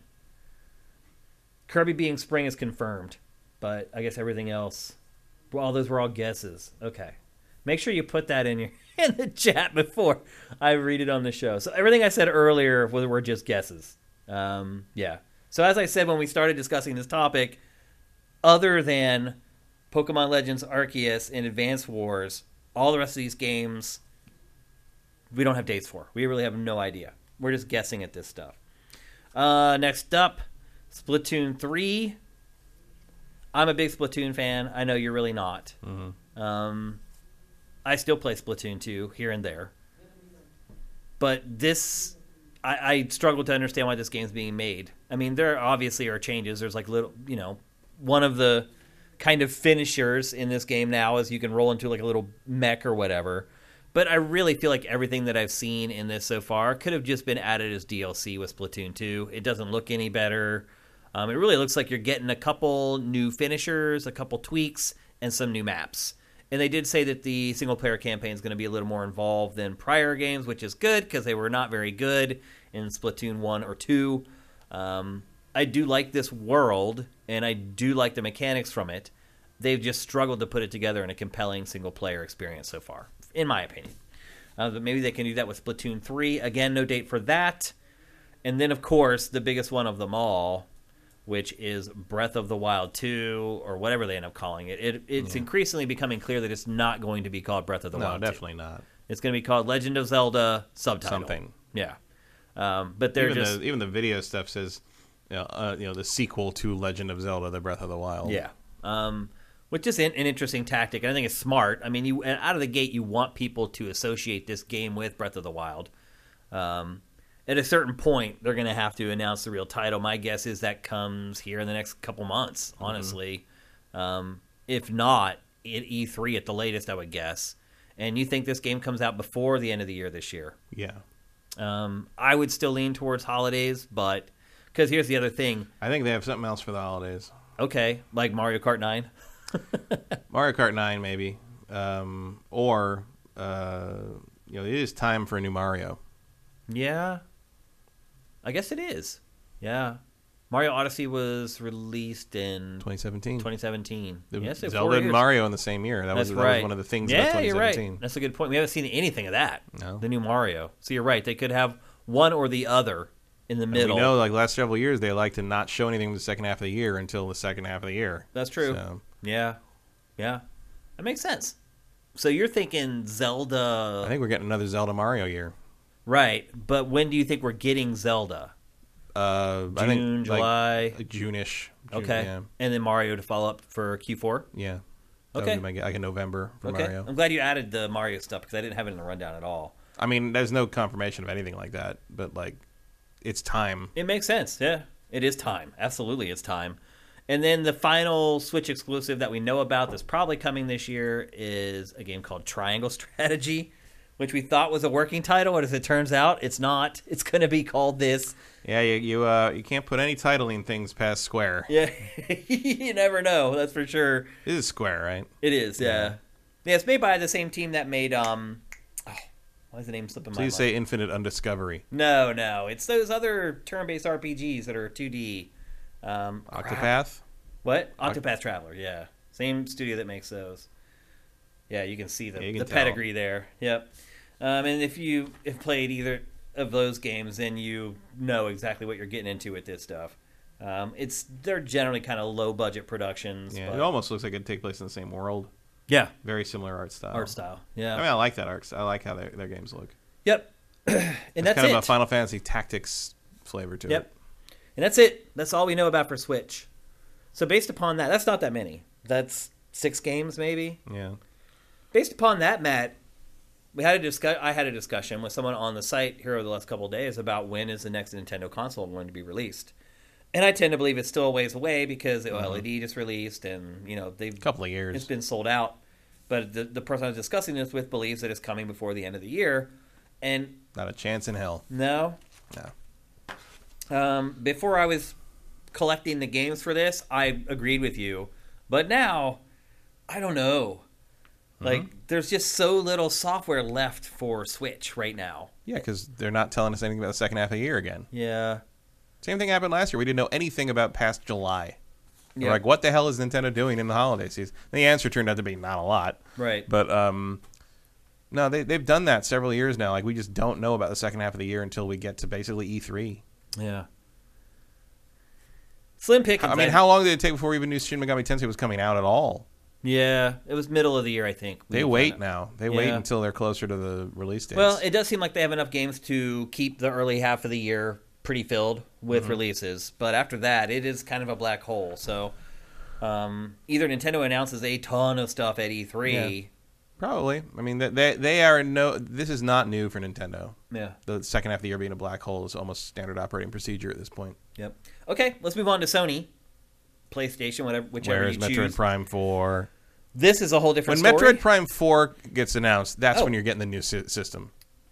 I can't believe I left that off the list. That's going to be a launch title for the new system. I can believe I left it off the list because we know nothing. Because there's nothing else to say about it. Isn't it? Exactly. Yep.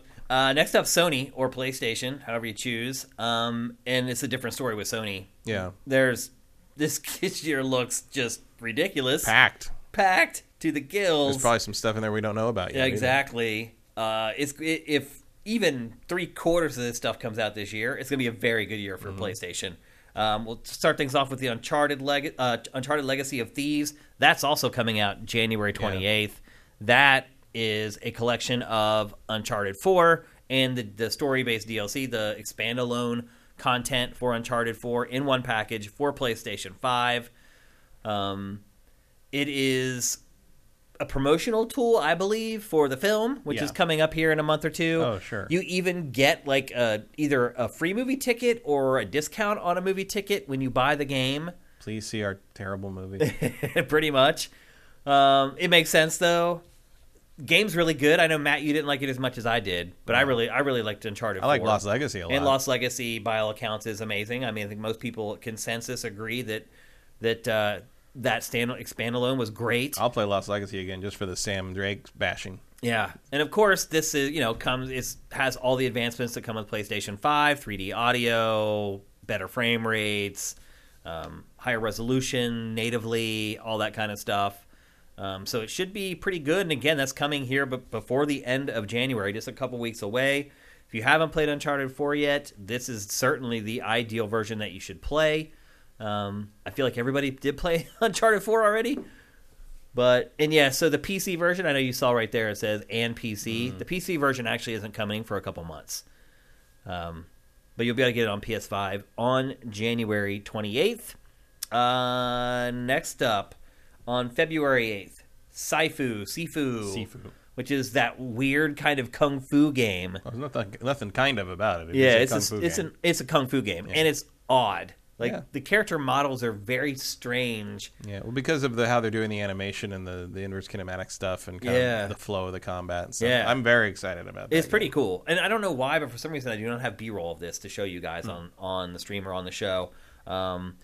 It's a shame because it is a very unique looking game. And the way it moves, the way it looks, certainly different from anything else. That's coming on February 8th. And then the big dog, Horizon Forbidden West, on February 18th. Matt, it's like a month away. Yep. I'm really, really excited about this. One of my most anticipated games of 2022 coming right out of the gate. Mm-hmm. And this thing's going to be a beast. Make sure you set aside some time for this. The last game was gigantic. I think it took me 50 hours before I finally called it quits on that one. And, that's on February 18th. And then on March 3rd, we get Babylon's Fall. It just went gold. It's done. It's not going to miss its release date, which is good.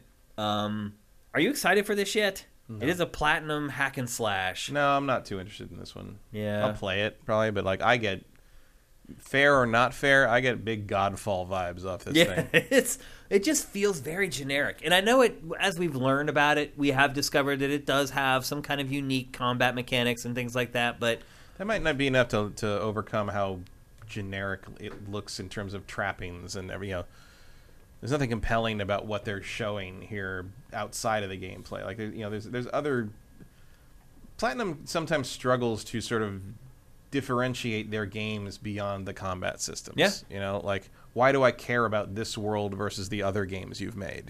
They look like they're all set in the same world. Like why would I not just go back and play Nier Automata again? Right. Like it's or Astral Chain or whatever. Yeah. Like whatever appeals to you already. Right. Like it feels like there's enough depth in a Platinum combat system that you could just go back and play a game you really like rather than play this thing that looks like kind of weird brown and gray anime stuff. Like yeah.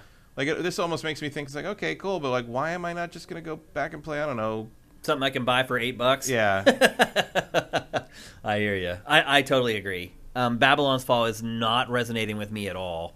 But it is coming out just like 2 weeks after Horizon Forbidden West. It's on March 3rd. Next up, Gran Turismo 7. That's coming out. Kind of hard to believe. It is on March 4th. So, dude, that's insane. Horizon Forbidden West, February 18th. Babylon's Fall, March 3rd. Gran Turismo 7, March 4th. Mm-hmm. You have 3 exclusives in like a 3-week period for PlayStation. It's a big Q1. That's insane. Well, it's not even over. Because on May 24th... Well, Q1's over. Q1's over, yeah. But the early part of the year isn't over yet. And on May 24th, you get Forspoken, which is Square Enix's crazy action RPG where you play as a girl from Brooklyn who gets transported to this strange land where she has to save a race of... It's a really bizarre game, but it's been growing on me. It's called Isekai. Yeah. What, the land where she goes to? No, the Japanese term. The trope. Right. It's which, by the way, goes back for, everyone kind of seems to think this is like some kind of weird, amazing new thing. It's like, this is a Connecticut Yankee in King Arthur's court. This is Mark Twain wrote about this. Like, zapping someone from the modern day into another world is like a Alice in Wonderland. Like, it's a classic fiction trope, and the trick is putting a new spin on it, which this one seems to be doing. Certainly the bracelet is a new twist. The sentient bracelet. And I think for me, this looks enough like a kind of spiritual successor to Infamous that it definitely has my attention. Yeah. And Amy Hennig worked on it, so you've already got mine. I'm excited for this game. I can't wait to check it out. It's just so odd that it could be a total train wreck, but I want to find out if it is. Yeah, for sure. And so, again, that is coming out on May 24th. Yeah. So and it's got enough distance from the heavy Q1 that I feel like I'll be ready for something else big and open again. Yeah. I mean, all these games that we've talked about are coming out in the first 5 months of this year. That's an incredible lineup. Then there's a bunch of X Factors. Final Fantasy 16, which we just found out has been delayed again. Yeah, and there's not a chance that comes out this year. You don't think? No way. Because remember we heard those rumors last year that it was almost done. Yeah, no. Yeah? They were. Do you think this is a strategic or it's by necessity that it won't be done? It won't be done. Okay. And I mean, the director even said, stay tuned for 2021. We'll have more to share. And then they didn't. And they put out a message on the last day of 2021 saying we'll see you in 2022. We'll give you actual information. I think we'll see it this year. I think they'll show it and we'll talk about it. It ain't coming out this year. Well, oddly enough, Forspoken, what we're seeing right now, is built by a lot of the people who worked on Final Fantasy 15. Which should make me worried, but... which also would explain, maybe that's why Final Fantasy 16 isn't done yet. And but also, to your point of it's not coming this year, that makes sense. Mm-hmm. And also, some of this does look like if they'd had another year to do 15, maybe some of 15 would have looked more like this in terms of the smoothness of how the combat works. Yeah. I'm intrigued by this game. We'll see how it turns out. And then some other games, God of War Ragnarok. Mm-hmm. Coming this year, Matt? You think? Oh, yeah. I think it's making a holiday. You do? I think that's their October, November. Okay. It was supposed to come out last year, but to me, once it missed last year, all bets are off. Disagree. You disagree? Once again, I've been saying it was not coming out last year since the year before last year. It was never going to be ready for that. There's no way. But I think it is ready for this year. I think this is your back half of the year anchor in the way that Horizon is your front half of the year anchor. Also keeping in mind that this was built really for PS4 first, so yeah, as was Horizon. Right. So that does help. Yeah, so this will be out in October, November. I have no doubt. Then again, this game should be huge. Yeah. I mean, this year for PlayStation is it's insane, really. Mm-hmm. And then some smaller stuff, Stray, although I think this game looks awesome too. Yeah, this is going to be a sleeper maybe, but I think this is going to be a big deal. Yeah, me too. I think it's going to make some waves when it comes out because everybody loves cats. And if you don't like cats, I don't want to be your friend. Yeah. A lot of people don't like cats. I'm being facetious, I know. But generally, people who don't like cats... But I'm not being facetious. I do not. If you don't like cats, I don't like... I don't mean like, oh, I don't want to have a cat. Or I mean the people that want to kill cats. The people that aim for them on the road. It's actually, Noob Taylor's asking in the chat, is Stray a PlayStation exclusive? I'm not 100% sure about that. I believe it is. Yeah, I thought it was. I thought it was Sony. I think it's at least console exclusive, right? I think so. I thought it was Sony. I might be wrong. Yeah, I don't think it's coming to any other consoles at the very least. But I'm not 100% sure if it's also coming to PC. Vincent says that it's coming to PC and PlayStation. Windows, yeah. GS Gear says people don't like cats because they expect them to be dogs. Pretty much, yeah. Which is funny, because I would rather have a cat than a dog. Cats are way lower maintenance, man. I don't have to walk a cat outside every time it needs to poop. Exactly. It's a big difference. I'm part of the advantage of cats is I don't have to structure my day around them. Right, yeah. Or come home and your whole couch is chewed up. Yeah. They'll just scratch the couch. Yeah. My most current cat, the new one I got a year ago, she does scratch the couch. Oh, really? The first cat I've ever had. Really? Because I didn't raise her from a kitten. To teach her. She's 6 years old when I got her. Yep. Because her old owner died, and so she does. I have scratching post things everywhere for her, but she's still ripped up my $3,000 couch. Yeah. It's if I got another cat, I would have it declawed. I hate to admit it, but I would. Do that. I would. You can't do it. Well, then don't get another cat because that's literally animal abuse. I hear everyone saying that. I don't care. So Stray, we don't have a release date for that, but it is coming to PC and PlayStation. Next up, Ghostwire Tokyo, Mikami's next game. Have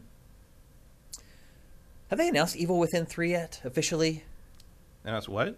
Evil Within, the next Evil Within game? No. Yeah, I don't think they have. So this is Mikami's next game. It's weird. I'm still not 100% sure I understand even what it's about or what's going on. They haven't really shown a huge chunk of gameplay to explain it. Which... It reminds me of... obviously of telekinesis. Yeah, it reminds me of Mach and X. A little bit. Like a weird first-person Shin Megami Tensei style horror-y thing. I mean, it is different. You look at it and you're like, I haven't really seen anything else that looks like this, and that's good. We need more of that in the industry. But again, we have no hard release date for that. And then the final thing that we know about that's at least semi-PlayStation exclusive is Little Devil Inside. This has been shown since the PlayStation 5 debut. We're still waiting for it to come out. They did show some new elements of this game towards the end of the year last year. It's got one of those overworlds that look really... where your character becomes really small, but you can literally actually do stuff in the overworld screen, whereas in a lot of games you can't. But this has a very unique art style. I know, Matt, you said you're not a big fan of it. Yeah, I don't really like how the characters look. I like the world. I just don't think the characters really fit in it. I would probably agree with that. Which might be the point. I don't know. They might be going for that, but I just don't like how they look. But like Stray, this is also an indie-ish. It's not going to stop me from playing it. Yeah. Like Stray, this is like a AA game, I guess is the best way to put it. Mm-hmm. It's not quite big budget AAA stuff, but it still looks intriguing and good. And that's what we know so far of PlayStation's 2022 lineup, and that really only kind of gets us to halfway through the year. Surely there's going to be more releases towards the end of the year, which does make me wonder if Final Fantasy 16 might slide in there somewhere. I don't know. Again, because we got those Final Fantasy 16 is not going to be ready this year. There's no chance in hell. Okay. I mean, again, we just got that report that it was almost done not that long ago. Reports can be out of date. and wrong. That's true. If it was almost done, I think they would have fulfilled their promise from a year ago that they would have talked about it before the end of 2021. Yeah, it could be. That tells me they got nothing to show yet. Okay. Sony's 2022 is looking pretty damn good. Yeah. As bad as its 2021 was, its 2022 looks like it's And not that 2021 stopped them from selling their system out every Yeah. I mean, 5 I'm not days. saying they're not going to sell PS5s because they still can't get them in stock. No. So, Sony did not have a great year last year, I thought, other than the fact that their console sold like gangbusters. Yeah, financially they had a great year. Yeah. But like software-wise, it was not. It was a down year for them. It was. Sure. But I think it's going to make up for it this year. Probably because they lost Horizon this year. Yep. And now we're going to move to Microsoft, and I will say this. You ever seen the movie Trading Places, Matt? Yeah. Because this is kind of what's going to happen in this year. Last year, Xbox had a great year, a surprisingly good year, with lots of exclusives and all the Game Pass buzz and everything, and PlayStation had an off year. This year, it looks like the roles are going to be reversed, because Microsoft and Xbox and PC and Game Pass, there aren't a lot of big games coming this year. Some of these games that we're going to talk about right now, like they're not even confirmed for this year. They're kind of like wishing a prayer type stuff. But one that was confirmed for April 28th and now just today was pushed back to fall 2022, which, as you all know, puts it in jeopardy of not coming out this year at all, is Stalker 2. Shown at the debut of Xbox Series X. I wasn't a huge fan of the first one. It's one of those for me, it's like one of those Euro jank first-person shooters with a lot of atmosphere. What I've seen of Stalker 2 doesn't make it look like it's all that different from the first Stalker. No, it's definitely still that kind of, I mean, I guess you'd call it an immersive sim if you were someone I never want to talk to. But like, and look, I played Stalker. It's I do like it, but like you got to mod the hell out of it to fix a bunch of stuff and make some things work a little better. And it's you really got to want to play it. It's a grimy first-person shooter. Yeah. With a lot of atmosphere. It's not like your Call of Duty run and gun stealth shooter. I would say it's the thinking man's Metro 2033. Yeah. Metro 2033 is probably the best analog to compare it to, I would say. It just has that Eastern European bleakness that no one else can really capture the right way. Lots of grays, reds, browns. Well, you can see it for yourself. Yeah. Only on GameFace. Why are we the only podcast that shows footage of games? Why is that? I don't know. It takes effort, I guess. It's hilarious. It does suck, but most of these places have like huge teams of people. Part of it is I think most people just listen to it. Yeah. So I guess I'm sure a lot of them just decide it's not worth it. I guess so. Next up, a game that I'm really excited about, but it has no release date, and that is Redfall, coming from Arcane. Is this from Arcane Leon? Yeah, that sounds right. No. Deathloop was Arcane Leon. Bethesda. Yeah, it is Arcane, though. It's Arcane, but I don't know which one it is. Maybe it's Arcane proper, like their big Austin. studio. Austin. Okay. This is a asymmetric shooter with vampires, essentially. Mm-hmm. Obviously, a lot of you guys really like Deathloop. It was Game of the Year for a lot of you. Arcane has never made a bad game, as far as I'm aware of, regardless of which studio it is. Well, I would call some of them. Well, you didn't like Deathloop. Yeah, I didn't like Deathloop. I didn't particularly care for. No one called Dishonored one or two bad games. I didn't particularly care for them. Yeah. I wasn't a huge fan of Dishonored, but I don't think there's any denying that they were high quality. Same with Prey. Like, they're an acquired taste sometimes, their games, but I feel like this one is not going to be that way. I don't think Redfall is going to be one of these kind of niche-y, acquired taste style games. I think it's going to appeal to a much wider audience than a lot of Arcane's games. I feel like we say that about every Arcane game. Do we? Yeah, we don't maybe, but other people do. Yeah.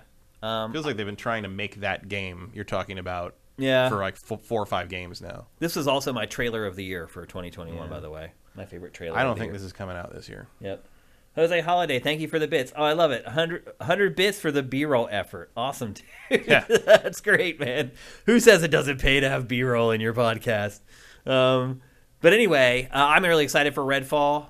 Because one thing Arcane does is it always finds unique ways to play the game. There's always some if not unique ways to twist. display the life bar. Yeah, sometimes you don't like One more 45-degree angle life bar, guys, and I'm out. I'm done. Yeah, sometimes you don't like what they do with the gameplay, but you always can count on them doing something different and unique. and I'm all about that. So I'm really excited. That was kind of part of my Redfall. problem with I think Deathloop was that they didn't do that. Yeah, I think like part of the gameplay itself. You're right. Part of the very disappointment rote. for me on Deathloop was that I was expecting it to kind of be a bit of a clockwork puzzle sort of thing, like almost like Hitman. You know, like things. It took me like a while to realize, like, oh, this game's totally like. Yeah. Things aren't happening when you jump back in and like you have to catch a guy before he gets to this point. No, it didn't work that No, way. it's just everyone cycles through the same shit. Like there is no actual time looping while you're playing the game. That's true. It all happens off screen. Yeah. Which I remain baffled why people call that game innovative. Yeah. It's not. Like Braid did more with time travel and time. I would agree with that. Like there's no time looping in Deathloop. Yeah. It's all menus. It's funny. weird. Like, because I was expecting it to be like Outer Wilds, right, or something. You know, like, oh, I got to get here before this guy gets over here, or this guy, and I got to figure something. And it just didn't happen. Yep. I'm baffled by that game's reception.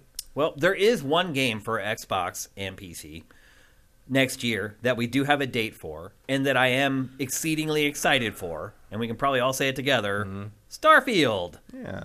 And that is, I mean, it's right in the trailer. Because you know they're releasing this one whether it's done or not. Yeah. This one's coming out. The release date is in the trailer. November 11th. Maybe you don't want it that day, but it's coming that day. Yep. You may not want to play it on that day. Well, if you have Game Pass, it won't cost you anything. Yeah. And it'll be on Game Pass, so no skin off your ass. But it is coming November 11th, 2022. Obviously, that's a long ways away. It's at the end of the year. And would you be surprised if this game is delayed out of the year, Matt? Despite the fact that the release date's in the trailer. I don't think it will be. I think they'll launch it broken. Hell or if high they water, have to. you think they'll release it? Okay. That could be really bad. But we'll see. But you got to be sure before you put that date in that trailer rendered in CG for everyone to see. Forever, yeah. And again, it's actually the only game. Stalker 2 now is just fall, so we don't even have a hard date for that. So Starfield is the only Xbox exclusive we have a hard release date for. Mm-hmm. And it's a good one to have a hard release date for because it should be really awesome. It's really the next Elder Scrolls, let's just be honest. They just didn't want to put that name on it because it's set in a sci-fi world. Yeah, they want it's their third pillar, basically. Yeah. Yep. They want to have Fallout, Elder Scrolls, and Starfield. Yep. I'm really excited about it. I think you guys probably are too. But unfortunately, it is really the only really exciting Xbox exclusive that has a hard release date for 2022. That's just the facts. That's all there is. We'll start going through some of these other games that have been announced, but we don't know anything about what's happening with them right now. The new Forza Motorsport was also shown at the debut of Xbox Series X. Haven't heard a peep about it since. Yeah, it's in there, out there somewhere. You think it's coming this year? I don't know. Yeah. I really don't know. I would say 50-50 on that, probably. Yeah, I don't know. I don't know if it matters. You don't think people care because of the Forza fans do. The only reason I can think to really get this thing out the door this year is to show that you're still sort of trying to compete with Gran Turismo. Yeah. Because Gran Turismo's out this year. Right. Or just to keep people engaged with your platform because I'll just be honest with you, we only got like 3 more games to talk about. Mm-hmm. I mean, the release calendar for Xbox exclusives this year is very slim. Yeah, well, I think they're waiting to see like what's going to be ready. You know, like they've got a ton of stuff in the pipeline, but chances are most of it's not going to be ready for 2022 because the games are ambitious. Games are ambitious, and they bought these companies, and there's a transition period with that. Like it takes a while. You got to get things up and running. Work from home, pandemic. There's a lot of reasons stuff is going to fall behind. It's the lower third. It's like gaining steam because they're still building this portfolio of studios and this portfolio of games, and they're just not going to be ready for this year. Mm-hmm. They're just not. This, I think, will be the last year like this for Xbox. Mm-hmm. It should be. Yeah, Forza could make it this year. They need it to. It could make it in a bare bones form. Like, yeah, it could be something like kind of like what Gran Turismo used to do, where they'd launch. They keep adding stuff onto it as time goes on. I can see that totally. Next up, Hellblade 2. That was just shown at the Game Awards. I was pretty impressed by what they showed. I think they pretty much already said this isn't coming this year. No. Which, what the hell? Like, what the Hellblade? Like, why isn't this game all done by now?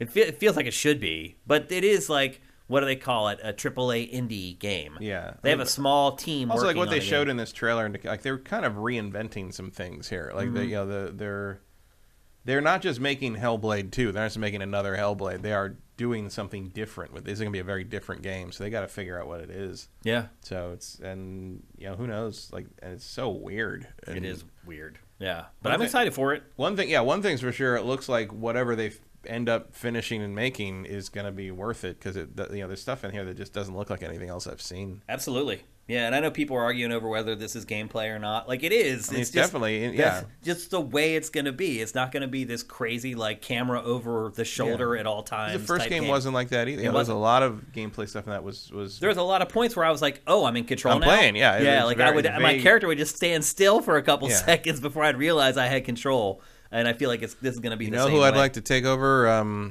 Star Wars Eclipse. These guys. Ninja Theory. I would have Ninja Theory doing that. Not a bad call.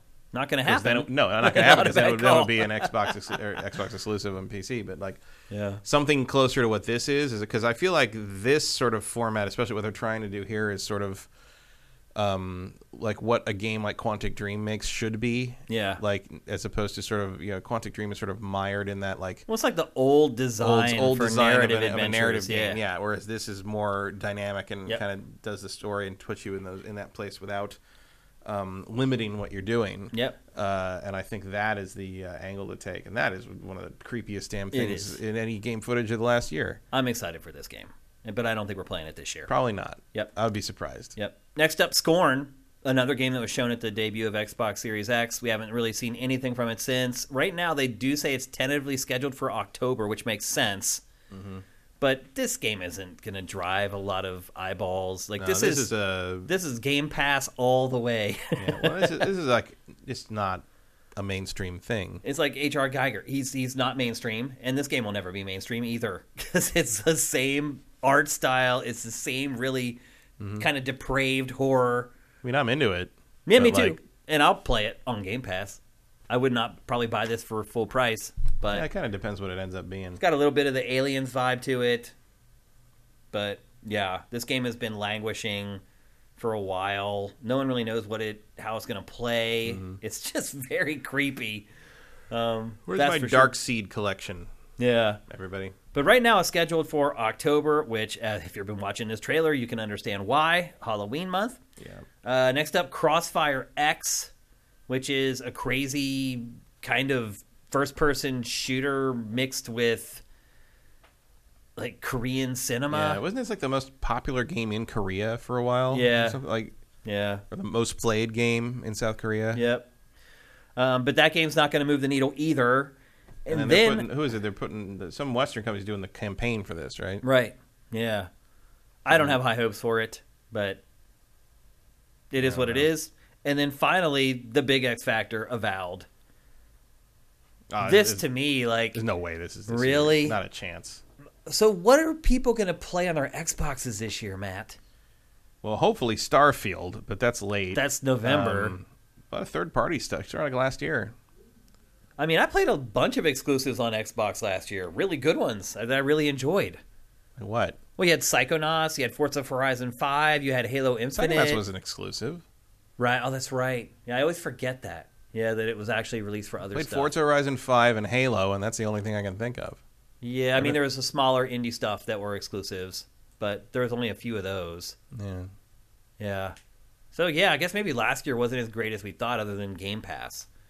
But it's taken a while for Microsoft to get all these studios pumping out games. Yeah.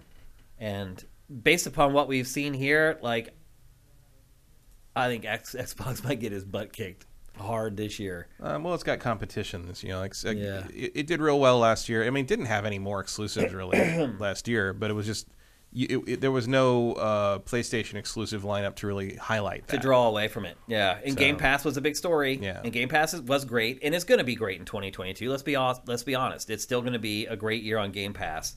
But I mean, when I start thinking about right now, anecdotally, most people are saying PlayStation 5, and it's not even anecdotally because Pachter has told me this from MPD reports. But basically, the PlayStation 5 is outselling the Xbox like 2-1, essentially. Mm-hmm. I could see that jumping. Imagine if there was enough PlayStation 5s to go around. Right. And I imagine that this year that's going to get even worse and more dire for Microsoft because of the lineup that Sony has. I mean, Uncharted, Sifu, Horizon Forbidden West, Babylon's Fall, Gran Turismo 5, Forspoken, maybe Final Fantasy, God of War, Ghostwire, that's an imposing lineup, and we still don't know everything. So Microsoft has its work cut out for it this year. I think, again, after this year, I feel like all these studios are going to start getting on a schedule where you're going to have a consistent flow of exclusives for Xbox, but this is just kind of the last year where they're going to kind of lag behind. So there you go. That's the Big 3 preview for 2022. Again, next week we'll do third-party stuff, and we'll do PC to complete our preview of the year to come. And now it's time for Name That Game. And get rid of the graphics here. This, I believe, is going to be the easiest one we've ever done. I'm not kidding. So you guys better be ready with your responses, because I have a feeling Matt might get this one on the very first clue. If you've never played Name That Game, I'm going to give you a series of 5 or 6 clues, depending on how my brain is functioning early on a Tuesday morning, for each one. And your job is to just guess the name that I'm the game that I'm hinting at. And you're probably sitting there saying, well, Matt's sitting there. You are playing against him. You need to beat Matt. And if you do, you'll get a pack of sifted stickers that will send to you anywhere in the world. And you may be saying, well, Matt has the advantage because he's sitting there.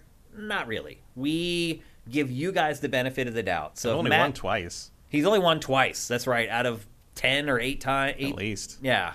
So Matt usually doesn't win. You guys have the advantage of using Google and the internet. And I'll say this, Matt. If you want to bring in a laptop, totally fine. Yeah. You can do that if you want to. But generally, you guys have the advantage of having Google and the internet. Matt's just Better sitting to give here away stickers. with his wits about him, which are quite formidable, I would add. But he he doesn't have Google or the internet, so you have an advantage. Also, if he says the name of the game first, and I look over in the chat, I'll give you guys a couple beats, and then if it comes in those couple beats, you guys will still win. Oh, Matt, Hype Train is close. I thought we already hit it, though. We did, but it resets. No, we've almost hit it twice? Yeah. That's awesome. Thank you, guys. That's incredible. That's great. Okay. We're ready for Name That Game. And again, and I'll bring up the chat here so everybody can see it who's watching from home. Again, 5 or 6 clues. Just guess the name of the game that I'm hinting at. Are you guys ready? You guys got to chill out and chat and get ready. Also, if you've already won, don't play again. Let somebody win who hasn't won before. And I know some people will be like, well, I'll just give the stickers to somebody else. Let them win it. Let them feel the rush of victory by beating Matt at this. Because Matt is a tough competitor, and it's something worth celebrating. People are already guessing game names. Paper Mario Sticker Star, Half-Life 3. All right, here we go. The first clue. And again, this is an easy one, so get ready, guys. A response to Nintendo's Golden Goose. Sonic the Hedgehog. Nope. No. A response to Nintendo's Golden Goose. Hi, Mom. Nope. No, that's not it. Sonic. Nope. Matt gets that as well. PlayStation All-Stars. No, that's a good one. That is a good good guess, guess. but that's not right. Time Splitters. No. Crash Bandicoot. No. Ominous Clouds. No. Billy Hatcher. No. Blinks. Blinks. It's Blinks. That's awesome. Blinks and Time Sweeper, no. Spyro, no. Phoenix Rising, no. Crash, no. Astro's Playroom, no. Crash Team Racing, no. Nope. All right. Horizon Zero Dawn, no. Someone already guessed Spyro, no. We'll go to clue 2. Clue number 2. If Metal Gear Solid had a brother who couldn't get into college. If Metal Gear Solid had a brother who couldn't get into college. In the first clue, a response to Nintendo's Golden Goose. People said Crash already, PlayStation Move, no. Splinter Cell, no. Sly Cooper, no. Ominous Clouds, what is that? I don't know. Congrim, Fallout Guys. I think you're trying to say Fall Guys, but no. Sly Cooper, no. Someone already guessed Sly Cooper. Wow. Okay, we may get to the third clue on this, and I'm surprised. There it is. Mega Drive guy got it. Siphon Filter. What golden? You're gonna need to explain that first clue. Okay, a response to Nintendo's Golden Goose. GoldenEye. It was literally their response to GoldenEye. Them trying to offset the popularity of GoldenEye. Was it? Yeah. They didn't do a very good job. Well, because GoldenEye was a juggernaut. Also, Siphon Filter sucks. Well, yeah. And thus, if Metal Gear Solid had a brother who couldn't get into college, he's like the dumb Solid Snake, Gabe. The last 3 clues were, and these would have definitely given it away, you could use it to replace a part in your car. And then the next one was, you could also use it to steal gas from someone else's car for Siphon and Filter. Yeah. And then the final clue was the lead character could have started his own online video game marketplace. Gabe Newell. Lead character is named Gabe. And all you needed was Gabe there, because if you would have Googled Gabe and video games, you would have got Gaben and you would have got Siphon Filter. So I do go and like use Google to see what you guys are going to get when you put it in there. So there you go. Where'd he go? Mega Drive Guy. Congratulations. Here is your round of applause for beating Matt at Name That Game. Send us a message either here on Twitch. You can send us a DM here. You can send us a message on our Patreon at patreon.com/sifted. You can reach out to me on Twitter at Dinfire. You can just send me a DM on Sifted at Shane. However you want to do it, make sure you send us your real name and your full name and your full address. And if you're overseas in Europe, make sure you include all that important stuff like province. Always include your zip code. I need the whole thing. Do not forget, it could throw everything into chaos if you do not provide all that information. Okay, I think we have a little bit of time for Q&A. Let me take a look here. Yep, we got about 5 or 10 minutes to do some Q&A. So get your questions in right now into the chat at Sifted Games. And we'll get to a couple before we head out here before we head out to pasture ourselves.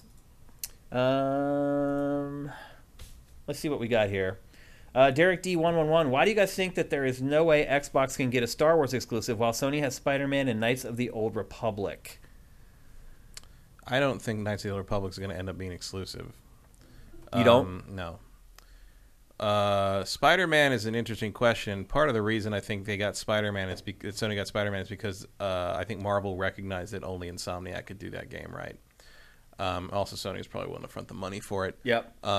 More likely. I think Lucasfilm in general seems to want Star Wars games to be more broad in terms of accessibility. Yeah, and also it seems like Microsoft's method of getting exclusives is to buy the company, so that's probably not how that's going to roll. They don't even money hat anymore. They just buy the company. Yeah, it's interesting. Swanland, did the winners from before ever reach out for the game codes for Name That Game? Wanted to make sure there wasn't any issue with it. We already gave away one of your game codes, Swanland. So yes, they do reach out. Every winner has reached out. We've never had a winner not reach out. The last winner, I have not sent the stickers to yet, which is probably why you're wondering why I didn't ask you for the other code or whatever. But you've already sent me all the codes. So yeah, people are getting the codes. And again, thanks Swanland. He gave away free game codes to give you guys for Name That Game. I think after this week, there will be 1 or 2 more left. And then you just get the boring stickers after that. But the last 2 folks and the next 2 folks will get the stickers and a game code, which is pretty awesome. And again, thanks Swanland for that. And a follow-up with Nolan Elric, the Spider-Man game exclusivity has nothing to do with the movies. Nothing to do with it's the a different license. No, completely different companies. Yeah. Really. Next level, when you're here for next week, always go at Sifted Games, because otherwise we would normally overlook your question, but I just happened to see it. But for next week, you can see the other people who are going at Sifted Games. It's easier for us to pick out the questions. So from next level, when do you think God of War Ragnarok will release? Is April 2022 realistic? Not remotely. No, I don't think it is realistic. You're looking at fall. Yeah. October, November. Yeah, my guess is it's a Q4 game. It makes sense. You want to put the game out when everyone's spending money on games. It's been a 4-year and they don't need to cannibalize investment. the sale. I mean, you don't need to put that out a month after Gran Turismo. That doesn't make sense. I mean, it's the PlayStation release calendar is loaded right now. I wouldn't even be surprised if they push God of War to like mid to late November even, to try to get away from some of their other games, because their release schedule this year is just awesome. So, yeah, I think they'll avoid getting around that. Emperor Dread. Oh, the NFT question. Why do you think game companies keep pushing NFTs in games just to create an economy that they have full control over? To make money. Yeah. That's it. That's all it is. NFTs, are they a scam at this point, Matt? Yes. They are. Yeah. They're a pyramid scheme, basically what they are. The benefits are concentrated to the upper echelons and the few that already hold a lot. And the rest of it is basically grifting. Like, you're basically trying to get people to play the lottery with them. You don't own. Here's the thing. You don't own it. Like, when I first heard about NFTs, I thought, okay, they're going to create one NFT for the Mona Lisa. People are going to bid on that. That NFT is going to be worth $1 billion or whatever it would be worth. And that's it. And the one person who owns that NFT owns the digital rights to the Mona Lisa. And if somebody uses it commercially, they have to pay you rights for it. Like, I thought it was an investment, but it's not. I mean, that's kind of like the narrative they want to believe, but it doesn't. But it's not. It doesn't work that way. Well, Yeah. because there's no enforcement. Like, no one can enforce that you own the rights to it. Everyone can make copies of the image however much they want. It's like if you went. It's the analogy I've seen is like, it's like you went to the Louvre and you looked at the Mona Lisa, and someone came over and said, I'll sell you that for like $1 million, and you paid them $1 million, and they gave you a receipt for it, and you said, well, wait, where's my Mona Lisa? It's like, oh, it's still going to stay here. The proof that you own that is in that closet over there. I gotta go. Right. And that's basically it. Yeah. Like, and there's nothing you can do to, my favorite thing right now are people like posting about how someone stole all their NFTs because they hacked them or whatever, and like, and it's like, oh, look, there's no. You lost nothing.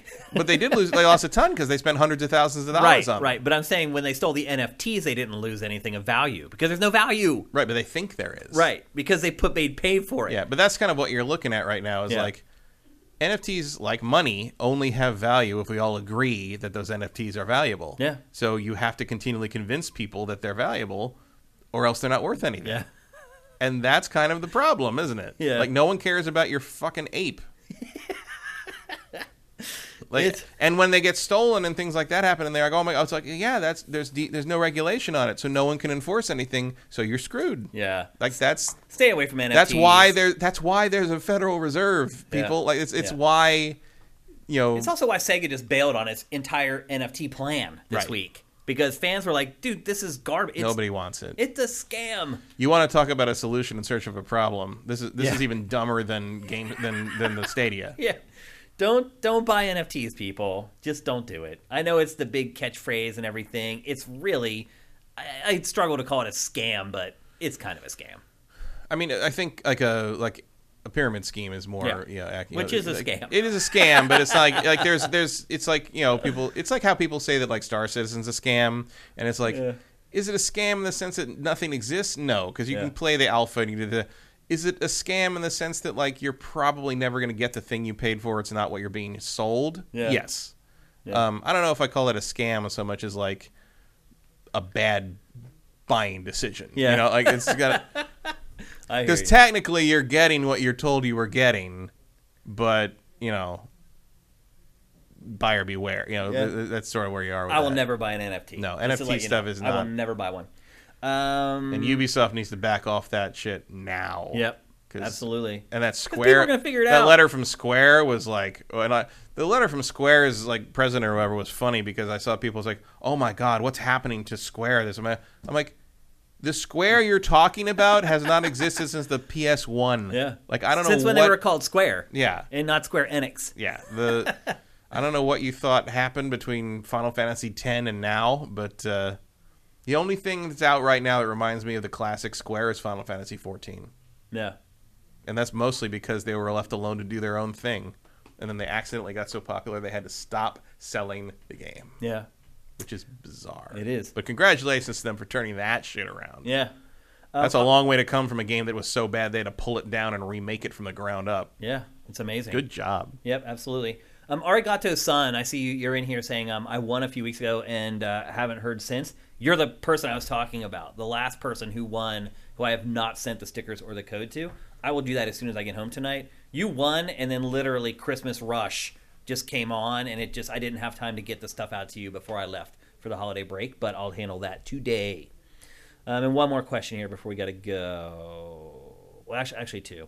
Noob Taylor, is there any chance, in heck, I like your politeness, I can watch higher quality versions of the old GT retrospective videos. It's a pity, I think you're trying to say, to try and find them. I don't know. It's a pain in the ass. Oh, a pain in the ass. I've never seen that before. It's a PETA to try and find them from the official GT channel, and even then, they're really low quality. Do the files even exist? They do. The files, oh man. Well, I wasn't there when they dumped the whole library. Before I left, I got a reel made with a lot of the stuff that I had worked on and stuff that I had created there. But I don't know what they ended up doing with the final archives of that stuff. But I know for a fact there are at the very least 720p versions of every retrospective. And for some of the later ones, there's 1080p versions as well. So the files are out there somewhere. They should have given those all to IGN when IGN bought the rights to Game Trailers content. So it just could be that IGN just hasn't got around to uploading the higher res versions of them. I don't know. But if you want to know what's going on with that, you should probably reach out to someone from IGN on Twitter, maybe even like Pear, honestly. Because I know he had something to do with the whole acquisition of GT's stuff. But that's all up to IGN. I know that everything we did at Game Trailers has at least a 720p archive. So they're there. I don't know if they lost the files before they gave them to IGN, and all they gave IGN was SD stuff, but there were 720p files for every single thing we ever did there. So that's the best I can tell you. One more question. Will you play Elden Ring? Yes. Yeah. And Matt definitely will. You kind of have to. And I will as well. I don't know how long I'll stick with it, but I will definitely play it. And one more. OCD Master 1, how can Zynga cost more than Bethesda? I don't know. A fine question. I really have no idea why they paid that much for Zynga. Like Farmville, whatever, like it can't be worth that much money. I mean, Zynga hasn't really had a hardcore mobile hit in like forever, so I really have no idea. I don't know. Your guess is as good as mine. It is. They way overpaid for Zynga, in my opinion. I'm sure we'll ask Pachter about this, and he'll give us some crazy rationale for why they were worth more than that. But to me, outwardly, I'm not a big mobile gamer. I don't know a ton about mobile gaming. It does seem like a huge overpay. So, all right, we're going to have to cut it there. Thanks to everybody. You guys dropped Twitch Prime like the rain during this show. Tons of bits. Good to be back. Good to be back doing the show again. It was way too long of a layoff, and way too many crazy things have happened since the last time I saw everybody. It's good to be back in the saddle. Good to be doing the show again. We will be back next Tuesday. We'll be doing Matt and I's fantasy draft. We'll be kicking off the fantasy challenge. So if you're into doing that again, you might want to start poking around, looking at some of the games to figure out what you want to put on your team. We'll be doing the final previews for 2022, third-party and PC stuff. And there should be at least a game or two for us to talk about next week. I think I'll maybe get a little bit further into the gunk. Maybe we'll talk about that next week as well.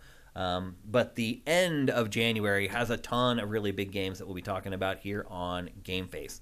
If you're listening to this show on any of the podcast services, and we're on all of them, head to patreon.com/sifted, SIFTD, and drop us a pledge if you like what we're doing. That would be awesome. If you can't afford to help us, if you're on YouTube, you can only subscribe via Twitch Prime, and the instructions are down in the description below.